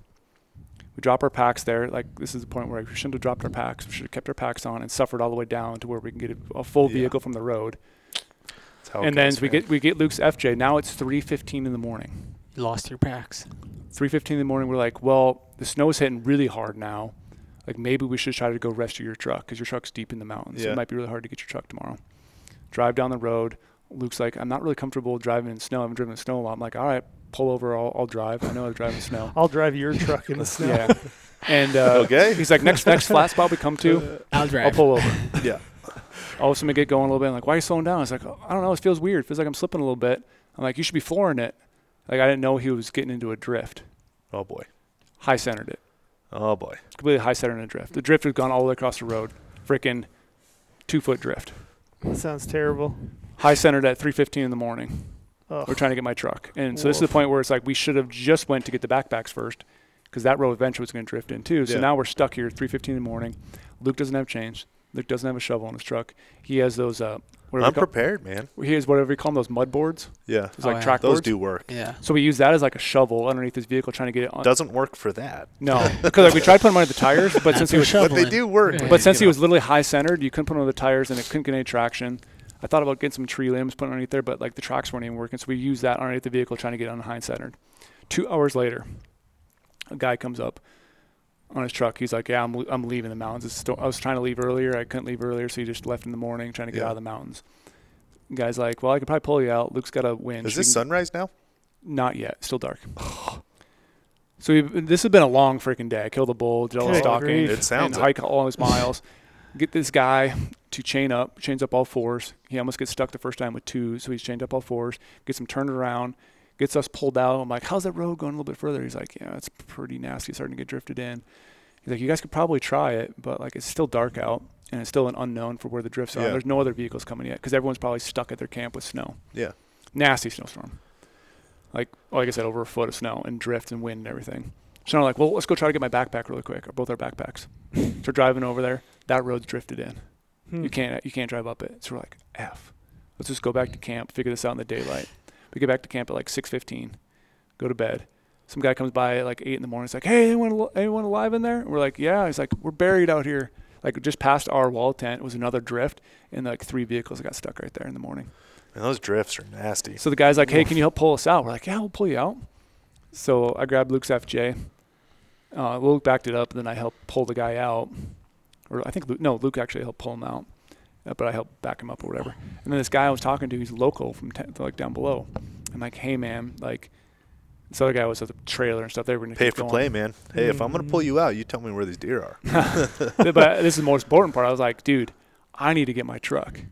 Like I'm worried. Like the snowstorm, there's another snowstorm that night too. Like my truck is now buried because we're past this outfitter camp, like another 3.5 miles, way out in the middle of nowhere. Parked the truck. Like, do you think you could help me out? And the guy's like, well, I got a Razor back downtown. I could probably drive the Razor up. I'll have to get gas. And I'm like, well, if we can get to my truck, I have 10 gallons of extra gas in my truck. I'll fill you up. And he's like, would you do that? He's like, well, I'm like, well, what do you want for it, buddy? And he's like, I don't know. What do you think? And I was like, I'll give you $300. I have no clue nice. what would you charge? What would you charge someone in this situation? $50. I mean, when you're in that situation and you just want out, I mean, it's down to the person, right? Yeah. Like, if you want out, you want out. Yeah. It's really not a number on that. Yep. So I said, I'll give you $300 to pull me out. He's like, all right, I think I can do it. He had a Toyota Tacoma jacked up. He had ability to put all 4 chains on. So we put all 4 chains on. I'm like, we should do this now because it's snowing. Like, we need to do this now. Get out of here. So we start working down the road. There's a bunch of other people stuck. We all pull them out, keep going down the road, get to the outfitter camp area, and I see they have a Razor sitting there, and they're all trying to get out of there. Like, they have toy haulers, giant motorhome things parked there. They're like, we don't know how we're getting out of here either. Like, this is going to be bad. Like, everyone's trying to get out of these mountains. Yeah. I asked him, like, hey, buddy, can you give me a buzz just 3 miles down this road right now to get my truck? No one had been down there yet at the snowstorm. He's like, dude, that Razor is completely stock, no aftermarket parts. It is dog shit. It can't go in that snow. Like, you guys are best bet to go really slow with that Toyota, get all the way back there. And if you guys don't come back in a certain time, well, we know you're back there still. I'll bet that Toyota walked right in there. Walked right in there. What year Toyota? Can't beat it. And it was one of those older ones. Oh, like those best ones. Those are the ones, man. Yep. I bet that thing just walked I don't right know. in. It's like it had like the heater inside there was a lever that you just crank over. Yeah, I so can't remember the date. I can't. My cousin Heath is the truck vehicle guy, but I think it's like the 12 or 14 is when they switched over to something different. Those like 12 and pre's, those things go anywhere. So then we get all the way over there, and the guy's like, the guy who's helping me, John's his name. I won't say his last name, but John. John Doe. John, you know who you are? John Deere. Yeah. Shout out, John. I was the whole time I was like, dude, you're a lifesaver. He's like, dude, this is kind of an adventure. Like, we were starting to bond a little bit. We were talking about stuff. Hey, he's a homie. Yeah. Dude. He's like my best bud. You're my guy. But then I'm like, Hey, man. we got to the outfitter camp. He's like, It's your truck's not here. I'm You like, having no. fun? Are you having I fun? said it was like past the outfitter camp. He's like, you mean up this one road? I'm like, yeah. He's like, buddy, that's going to be snowed in. It's like, dude, that's going to be $1,000. Yeah, we're gonna need to renegotiate here. Yeah. I'm This gonna is need So gonna we cost nursed it all the way cash. there, and there's all these big ruts, and like obviously there's like water pooled up under the snow that you can't see. We're just like boom hitting Early it. It's like season snow, we had man. one big hill to climb. He's like, I don't know if we can get up that hill. I'm like, dude, just go super slow. If we don't make it reverse, we'll go up it. And once we get to my truck, I have 4 chains, I have shovels, I have everything we need, I have extra gas, like all my tools are in there. Finally get over to my truck. He's like, bro, where's your truck at? Like, we're still not there yet. I'm like, dude, I think it's a mile and a half. He's like, a mile and a half still? My gosh, we're just nursing up the mountain trying to get over there. You guys are not buddies at this point. No, I think he's kind of nervous. Finally see my truck. I'm just like so happy I see my truck. That's the happiest moment I've ever been because I thought my truck was going to be back there forever. Forever, man. And then we grab my truck. truck is goner. Chain up everything, loop around. I'm like, I'll follow you out. I'm following him out. We had points where we couldn't even see the road anymore, where I had to walk out in front of him. So check. And track the lines again because it was already snowing over our tracks. Man, that was a wild early snowstorm. And that was pretty big. Yeah, I hate that feeling. And then we get past the outfitter camp. We say I'm going to stop in and say hi to those guys and make sure they know I'm out. And if they need anything else, let us know. Like, we think we could get it. They had a big dually and a bunch of change and a lot of gear. They could probably get out. They're outfitters. They've been doing this for a while. Get up on the main road. So we're driving the main road. Like all these horses from their horse camp too, they're taking their horses out of there. So we had to wait for the horses to move out of the way and kept going. And finally get this country traffic jam. Finally get through on the main road. Country traffic jam. And there's a guy shoveling. We could see his truck was like 500 yards off the road. He's literally shoveled like a 100-yard section at the end where all these drifts are. That's a workout. And he's like, hey man, can you make tracks up to my truck so I can get out? He's like, I have a 4-wheeler, but the snow was so deep this morning that it broke the front end of my 4-wheeler. Broke it. God dang. Snapped the front end. Like something on the front drive shaft. What are you guys dealing with? 2 feet? It's probably 2 feet at this point. Yeah, 2 feet wet, heavy, hard, drifted. Yeah. Still snowing. That's rough. So that early wet snow is rough. I don't like it. My palms are sweating. So we made a bunch of we're tracks. leaving in 2 days. I don't like this feeling. By the way, we got a snowstorm coming in tomorrow. Yeah. It's either tomorrow or the next day. So yeah, we made tracks for that guy. I got back up to my camp. I was like, bro, I only got $190 on me in cash. Got him. I'll give me your number. Yeah, that's the classic Tijuana negotiation. But I only got 20 on it, man. Yeah. So I was like, give me your phone number. I am good for it. I will find you. I will get the rest of your money. Give me your phone number. I'll put it in your phone too so you can call me if you don't hear from me. Like, this is going to be legit. You're the nicest guy ever. Saw him again the next day. He drove up in the Razor. And he's like, man, this shit's wild up here. He's like, I'm thinking I'm going to get out of here. I'm not going to go elk hunting. He had an elk hunting deer tag. But then we got to the camp and we're like, we still got to get our backpacks and we still have to get the rest of the elk. Jesus. So then we met this guy in a Razor, and he's like, bro, I think I can make it up there. Like, me and John had already tried to go up there a little bit. And we both got buried, but we got out. And like, we couldn't get our trucks up there. The homie John? Yeah. John. Even though we're all 4 chained up, like, you couldn't get through it with the vehicle, even his truck. Yeah. The Razor guy's like, yeah, I think I can get up there. Like, if I get up there all the way to the top by your backpacks, I told him my backpacks were. He's like, we either grab them or we'll come back to your camp later tonight, pick you up, take you up there. We'll unload the other guys in the Razor, and we'll get it. He came back to camp. Like, I was like, man, it's really late. Like, it hasn't came back yet. It's like an hour after dark. He came up. It's like, yeah. After so this is clear through the next full Sunday.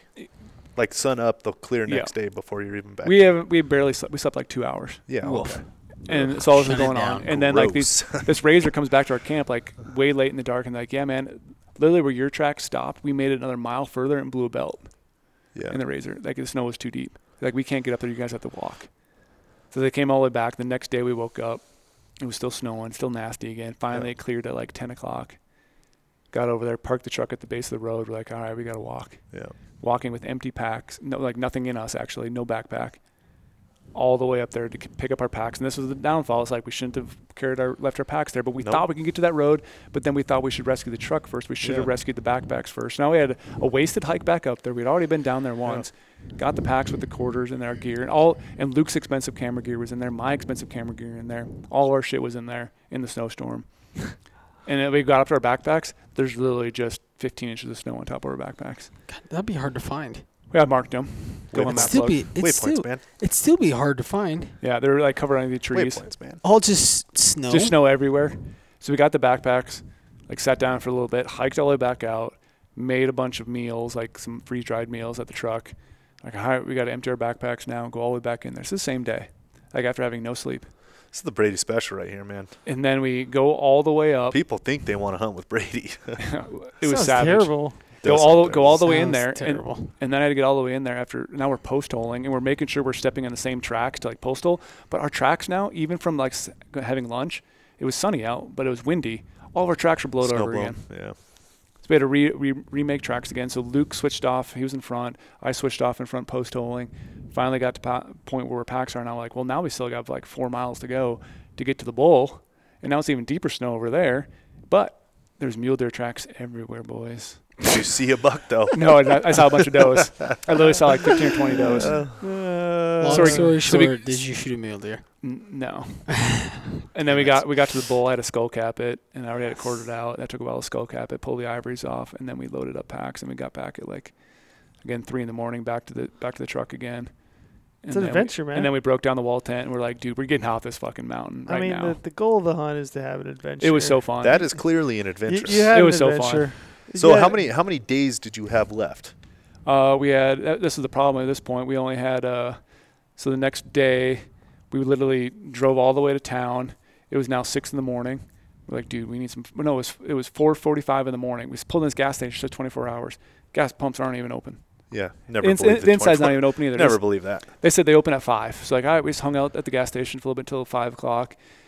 Got gas, went inside. Like Luke's like, dude, I think I'm gonna throw up the whole evening. Like, I would have thrown up probably earlier in this saga, but he got really dizzy when he got back. He was like, dude, I've been in sports and everything. Like my head hurts so bad. I'm like, is it elevation? And he had a Bang energy drink earlier at lunch. He's like, maybe it was a Bang energy drink messing with him, but he was super dizzy. Dehydrate, and that is not what you want in your body when your body is ready to shut down. Yeah. So the whole drive back, he was like, dude, I think I gotta throw up. And I'm like, all right, if you have to throw up, you're behind me. Like we're gonna take this slow all the way out of the mountains. But we got to the gas station, goes in there, gets a bunch of Pedialyte. When it opened at 5, McDonald's opened at 5. Went over to McDonald's. We got the biggest breakfast meal imaginable. Best meal ever. Dude, I think we got like 8. Hold on, 1,000. The McGriddle. On a hunt. Oh.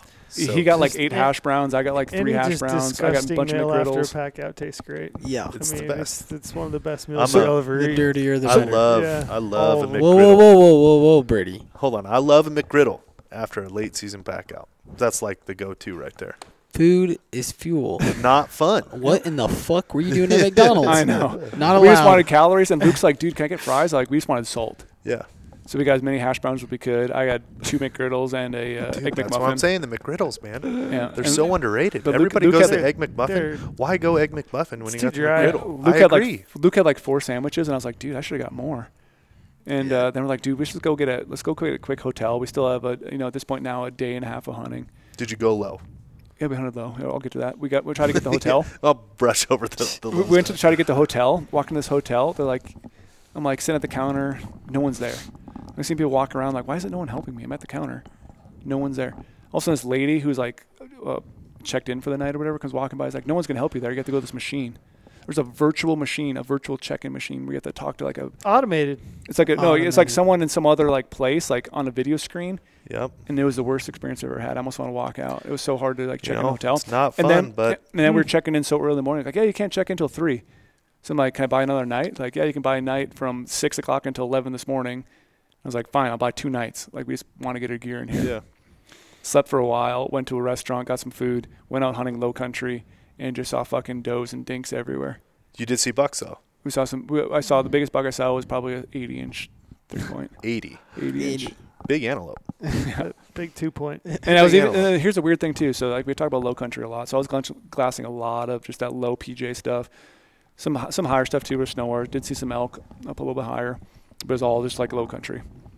And I was glassing a bunch of private as well. I was like, well, we're here. Might as well glass in the private, see what we see in the morning and the evenings. And so for a day and a half, I glassed some private. Obviously, I'm hunting in the public, but like we never saw any big deer in public.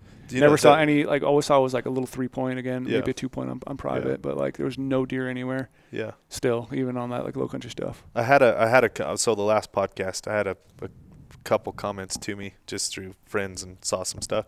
When I was saying I like to hunt where the deer are, I understand now listening back to the podcast is my point being to take it in context. To find them before I actually go into them, and that's where I like to start hunting is to find where the deer are. Find where the deer are. That's why you find the elevation. I like to hunt where the deer are. Where the deer so are. You find them first, then you go into. But that private, remember we were talking about like collecting data points? Yep, that's what it is. Private is a great place to start when you're going to look for where they're at in the stage of this late season. Like, are they pre-ruddy? Are they ruddy full on? Like, are the big bucks down on the private? A lot of people overlook the private.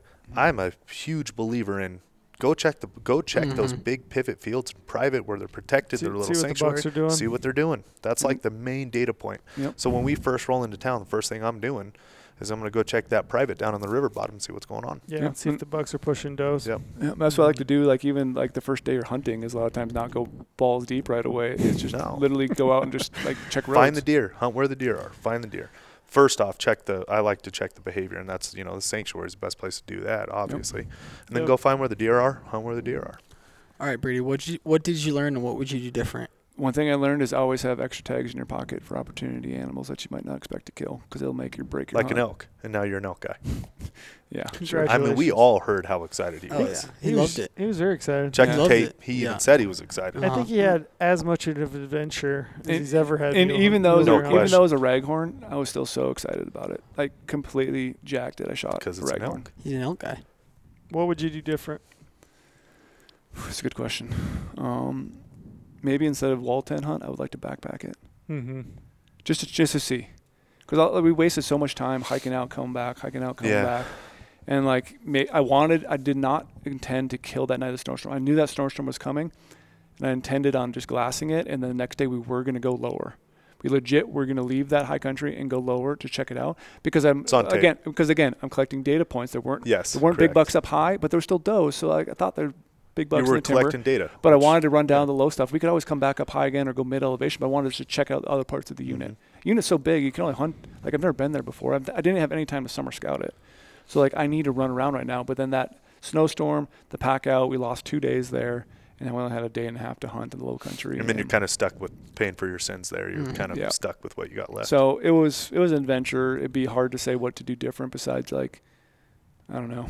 I mean, it sounds like, when you go hunting, you're looking for an adventure, to be successful, to have some fun. Sounds like you had all of it. Sounds like you had all of it. So really, what is there to be doing different? Congratulations, Brady, you did it. It was fun. It was a blast. If you could have redone it, would you have gone and collected data before you made a decision on where you wanted to go? Yep, that's 100%. That's what we were talking about. Best advice you could probably give is, like I said, just learn that unit right away, drive around, see what you can see. Check the behavior of the animals, check where they're at. Like I said, check out the private area, see if there's actually running activity there. If there's running activity there, there might be some high or there might just be like, not like obviously that's private, so there probably could be running There's just sooner. no pressure there. Yeah, there's no pressure. When you get into the mountains, if you get into an unpressured area, they're going to be doing the same. You're going to have the same thing. Yeah. If you're in pressured areas, it'll be different. Mm-hmm. But if you get in unpressured areas, it should be. And I think another thing too is like I always say, like I always try to check out like what is the OTC elk pressure in some of these units. And I knew it was kind of high, but like I didn't expect it to be that many elk hunters. Like I said, when I was driving up that first road, there was camps just everywhere. Yeah,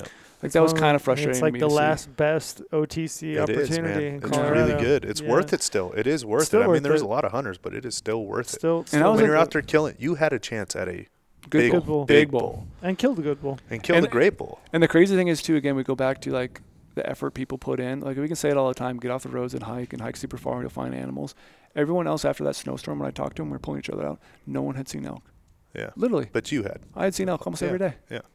Just like I was willing to go places where people weren't willing to go. You gotta, making friends with those elk hunters too. Mm-hmm. Sharing knowledge. They are willing to share some knowledge on the other species. Yeah. Sounds like at the point of the hunt earlier, when I would actually meet these people, they're like, "You see any elk?" And I'm like, "I've seen some doe or cows." You see any bucks? Like, oh, just some dinkers. And I'm like, well, we really can't trade any information there because I didn't see any bulls yet. I was going to totally give them you definitely got to. You got to be bringing some power with you. Mm-hmm. Yeah. Got to be bringing some firepower to get the right knowledge back. But it was an absolute awesome hunt. One of the most savage packouts ever. Obviously, it's an elk, so it's going to be savage no matter what. But it was just everything I hoped for in a hunt. Struggle, nastiness, work hard for it. Yeah. I lost a shit ton of weight somehow. Again, I told you I'm down to 172 right now. Which is Brady's just insane. a dinker. Brady literally is a 2-point right now. Not even a big 2-point right now. Like my body. That's what I'm saying. His body. He says he's born 200 years too late. I don't know if this is the proper body composition for whatever 200 years ago. And I know some people make fun of the food choices I bring in the mountains too, because I don't bring a lot of calories, But like it's exactly what I need. I never feel like I'm like tired or sick on a hunt. I'm never not looking forward to the next day's hunt. It's exactly what I need.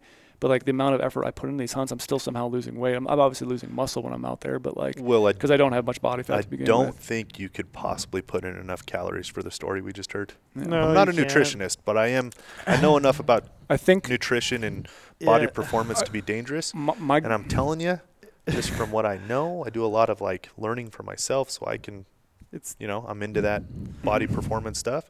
Like, there is no chance you could ever put in enough post what you just did to recoup that. Yeah. And I don't know if I fully believe all the time like the data you get on like Garmin watches and fitness watches, but Luke's watch, mine never seemed to track it that well, but Luke's watch said he burned 5,500 calories for sure that one day, and that's not taking into account post holing. That's not taking into account cold for sure, and the weight on our backpacks. And to have one day of eating, your body can't sleep, and no sleep. Your body's not even going to absorb what you just did. But it was it takes multiple days to get back into that. It was absolutely epic. I would do it again. You want to go elk hunting again? It literally sucks when you're going on there. And we were questioning ourselves. Like Luke's like, I don't know if we should have went down that canyon up the other side. That was really nasty. But once you're done, that's when you know it's an adventure. Once you're done and get back, it's the most rewarding feeling you'll ever have in your life. Every time I look at that bull, his raghorn, I am so proud of him. Every time I look at that cat, I am super jacked on it. Even though I'm going to say that word again. It freaking hurts. You're a freaking overfucking guy? What are you? It freaking hurts so bad. It does feel like a failure in a sense, though, that I did not kill a mule deer. It freaking hurts. Yeah. That I didn't kill a mule deer. And that's the animal I love. And it's just a hard year. It's just one of those years, man. It's like, but you make do, right? Like I had extra tags in my pocket and had a good hunt. You make do. Yeah. Amen. My one closing thought I would have for you after hearing all that, hearing your adventures, I can relate in that that's kind of what it took me to kill a bull, this year. Mm-hmm. I think if you took the time to listen to all this, that's just what it takes to be successful. It does. Mm-hmm. Yeah. Like, I mean, 10% kill 90%? Maximum effort.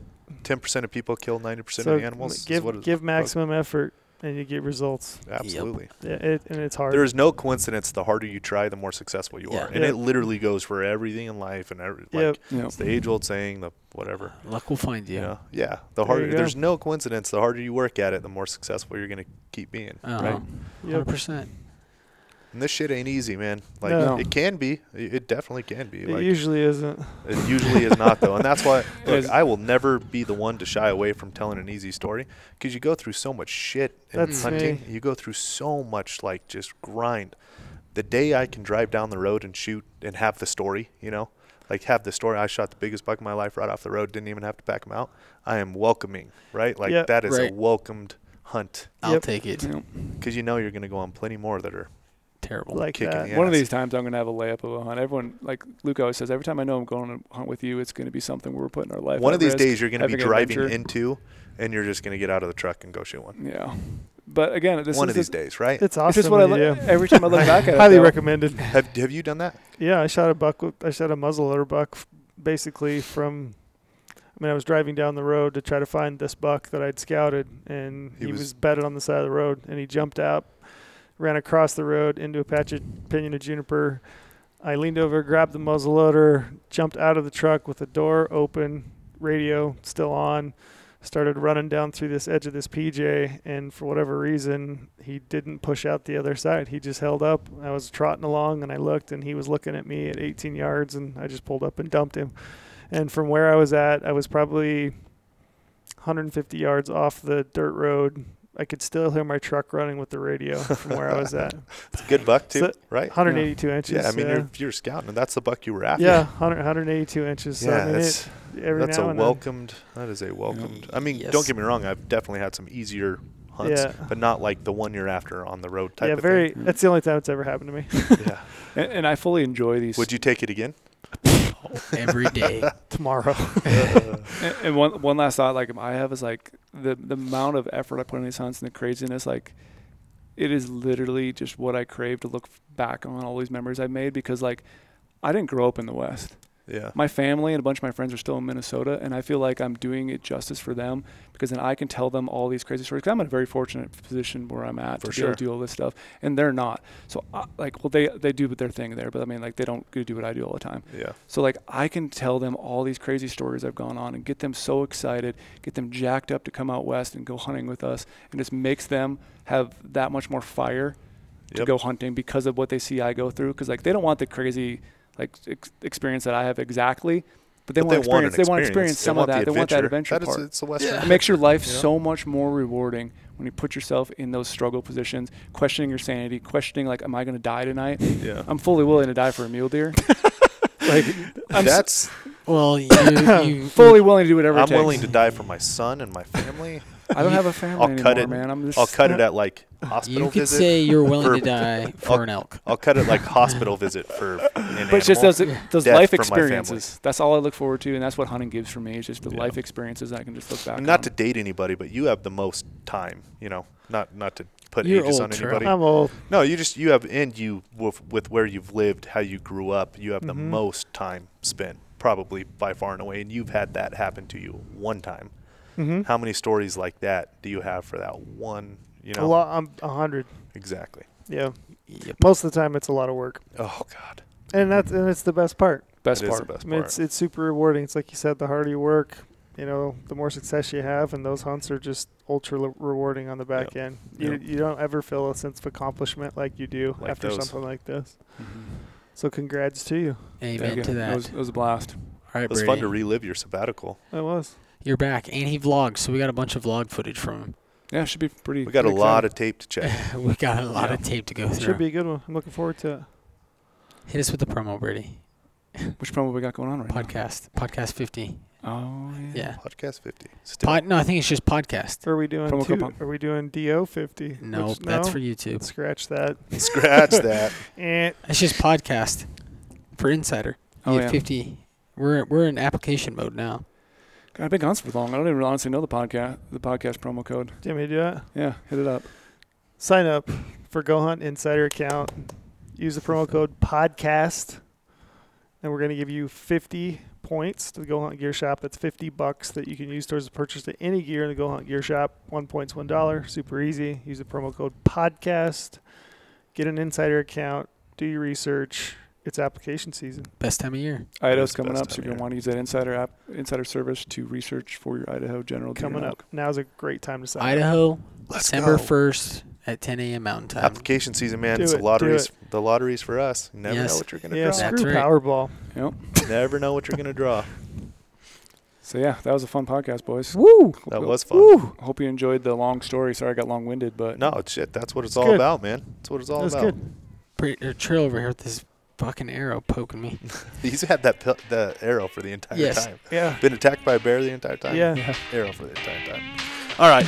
We out.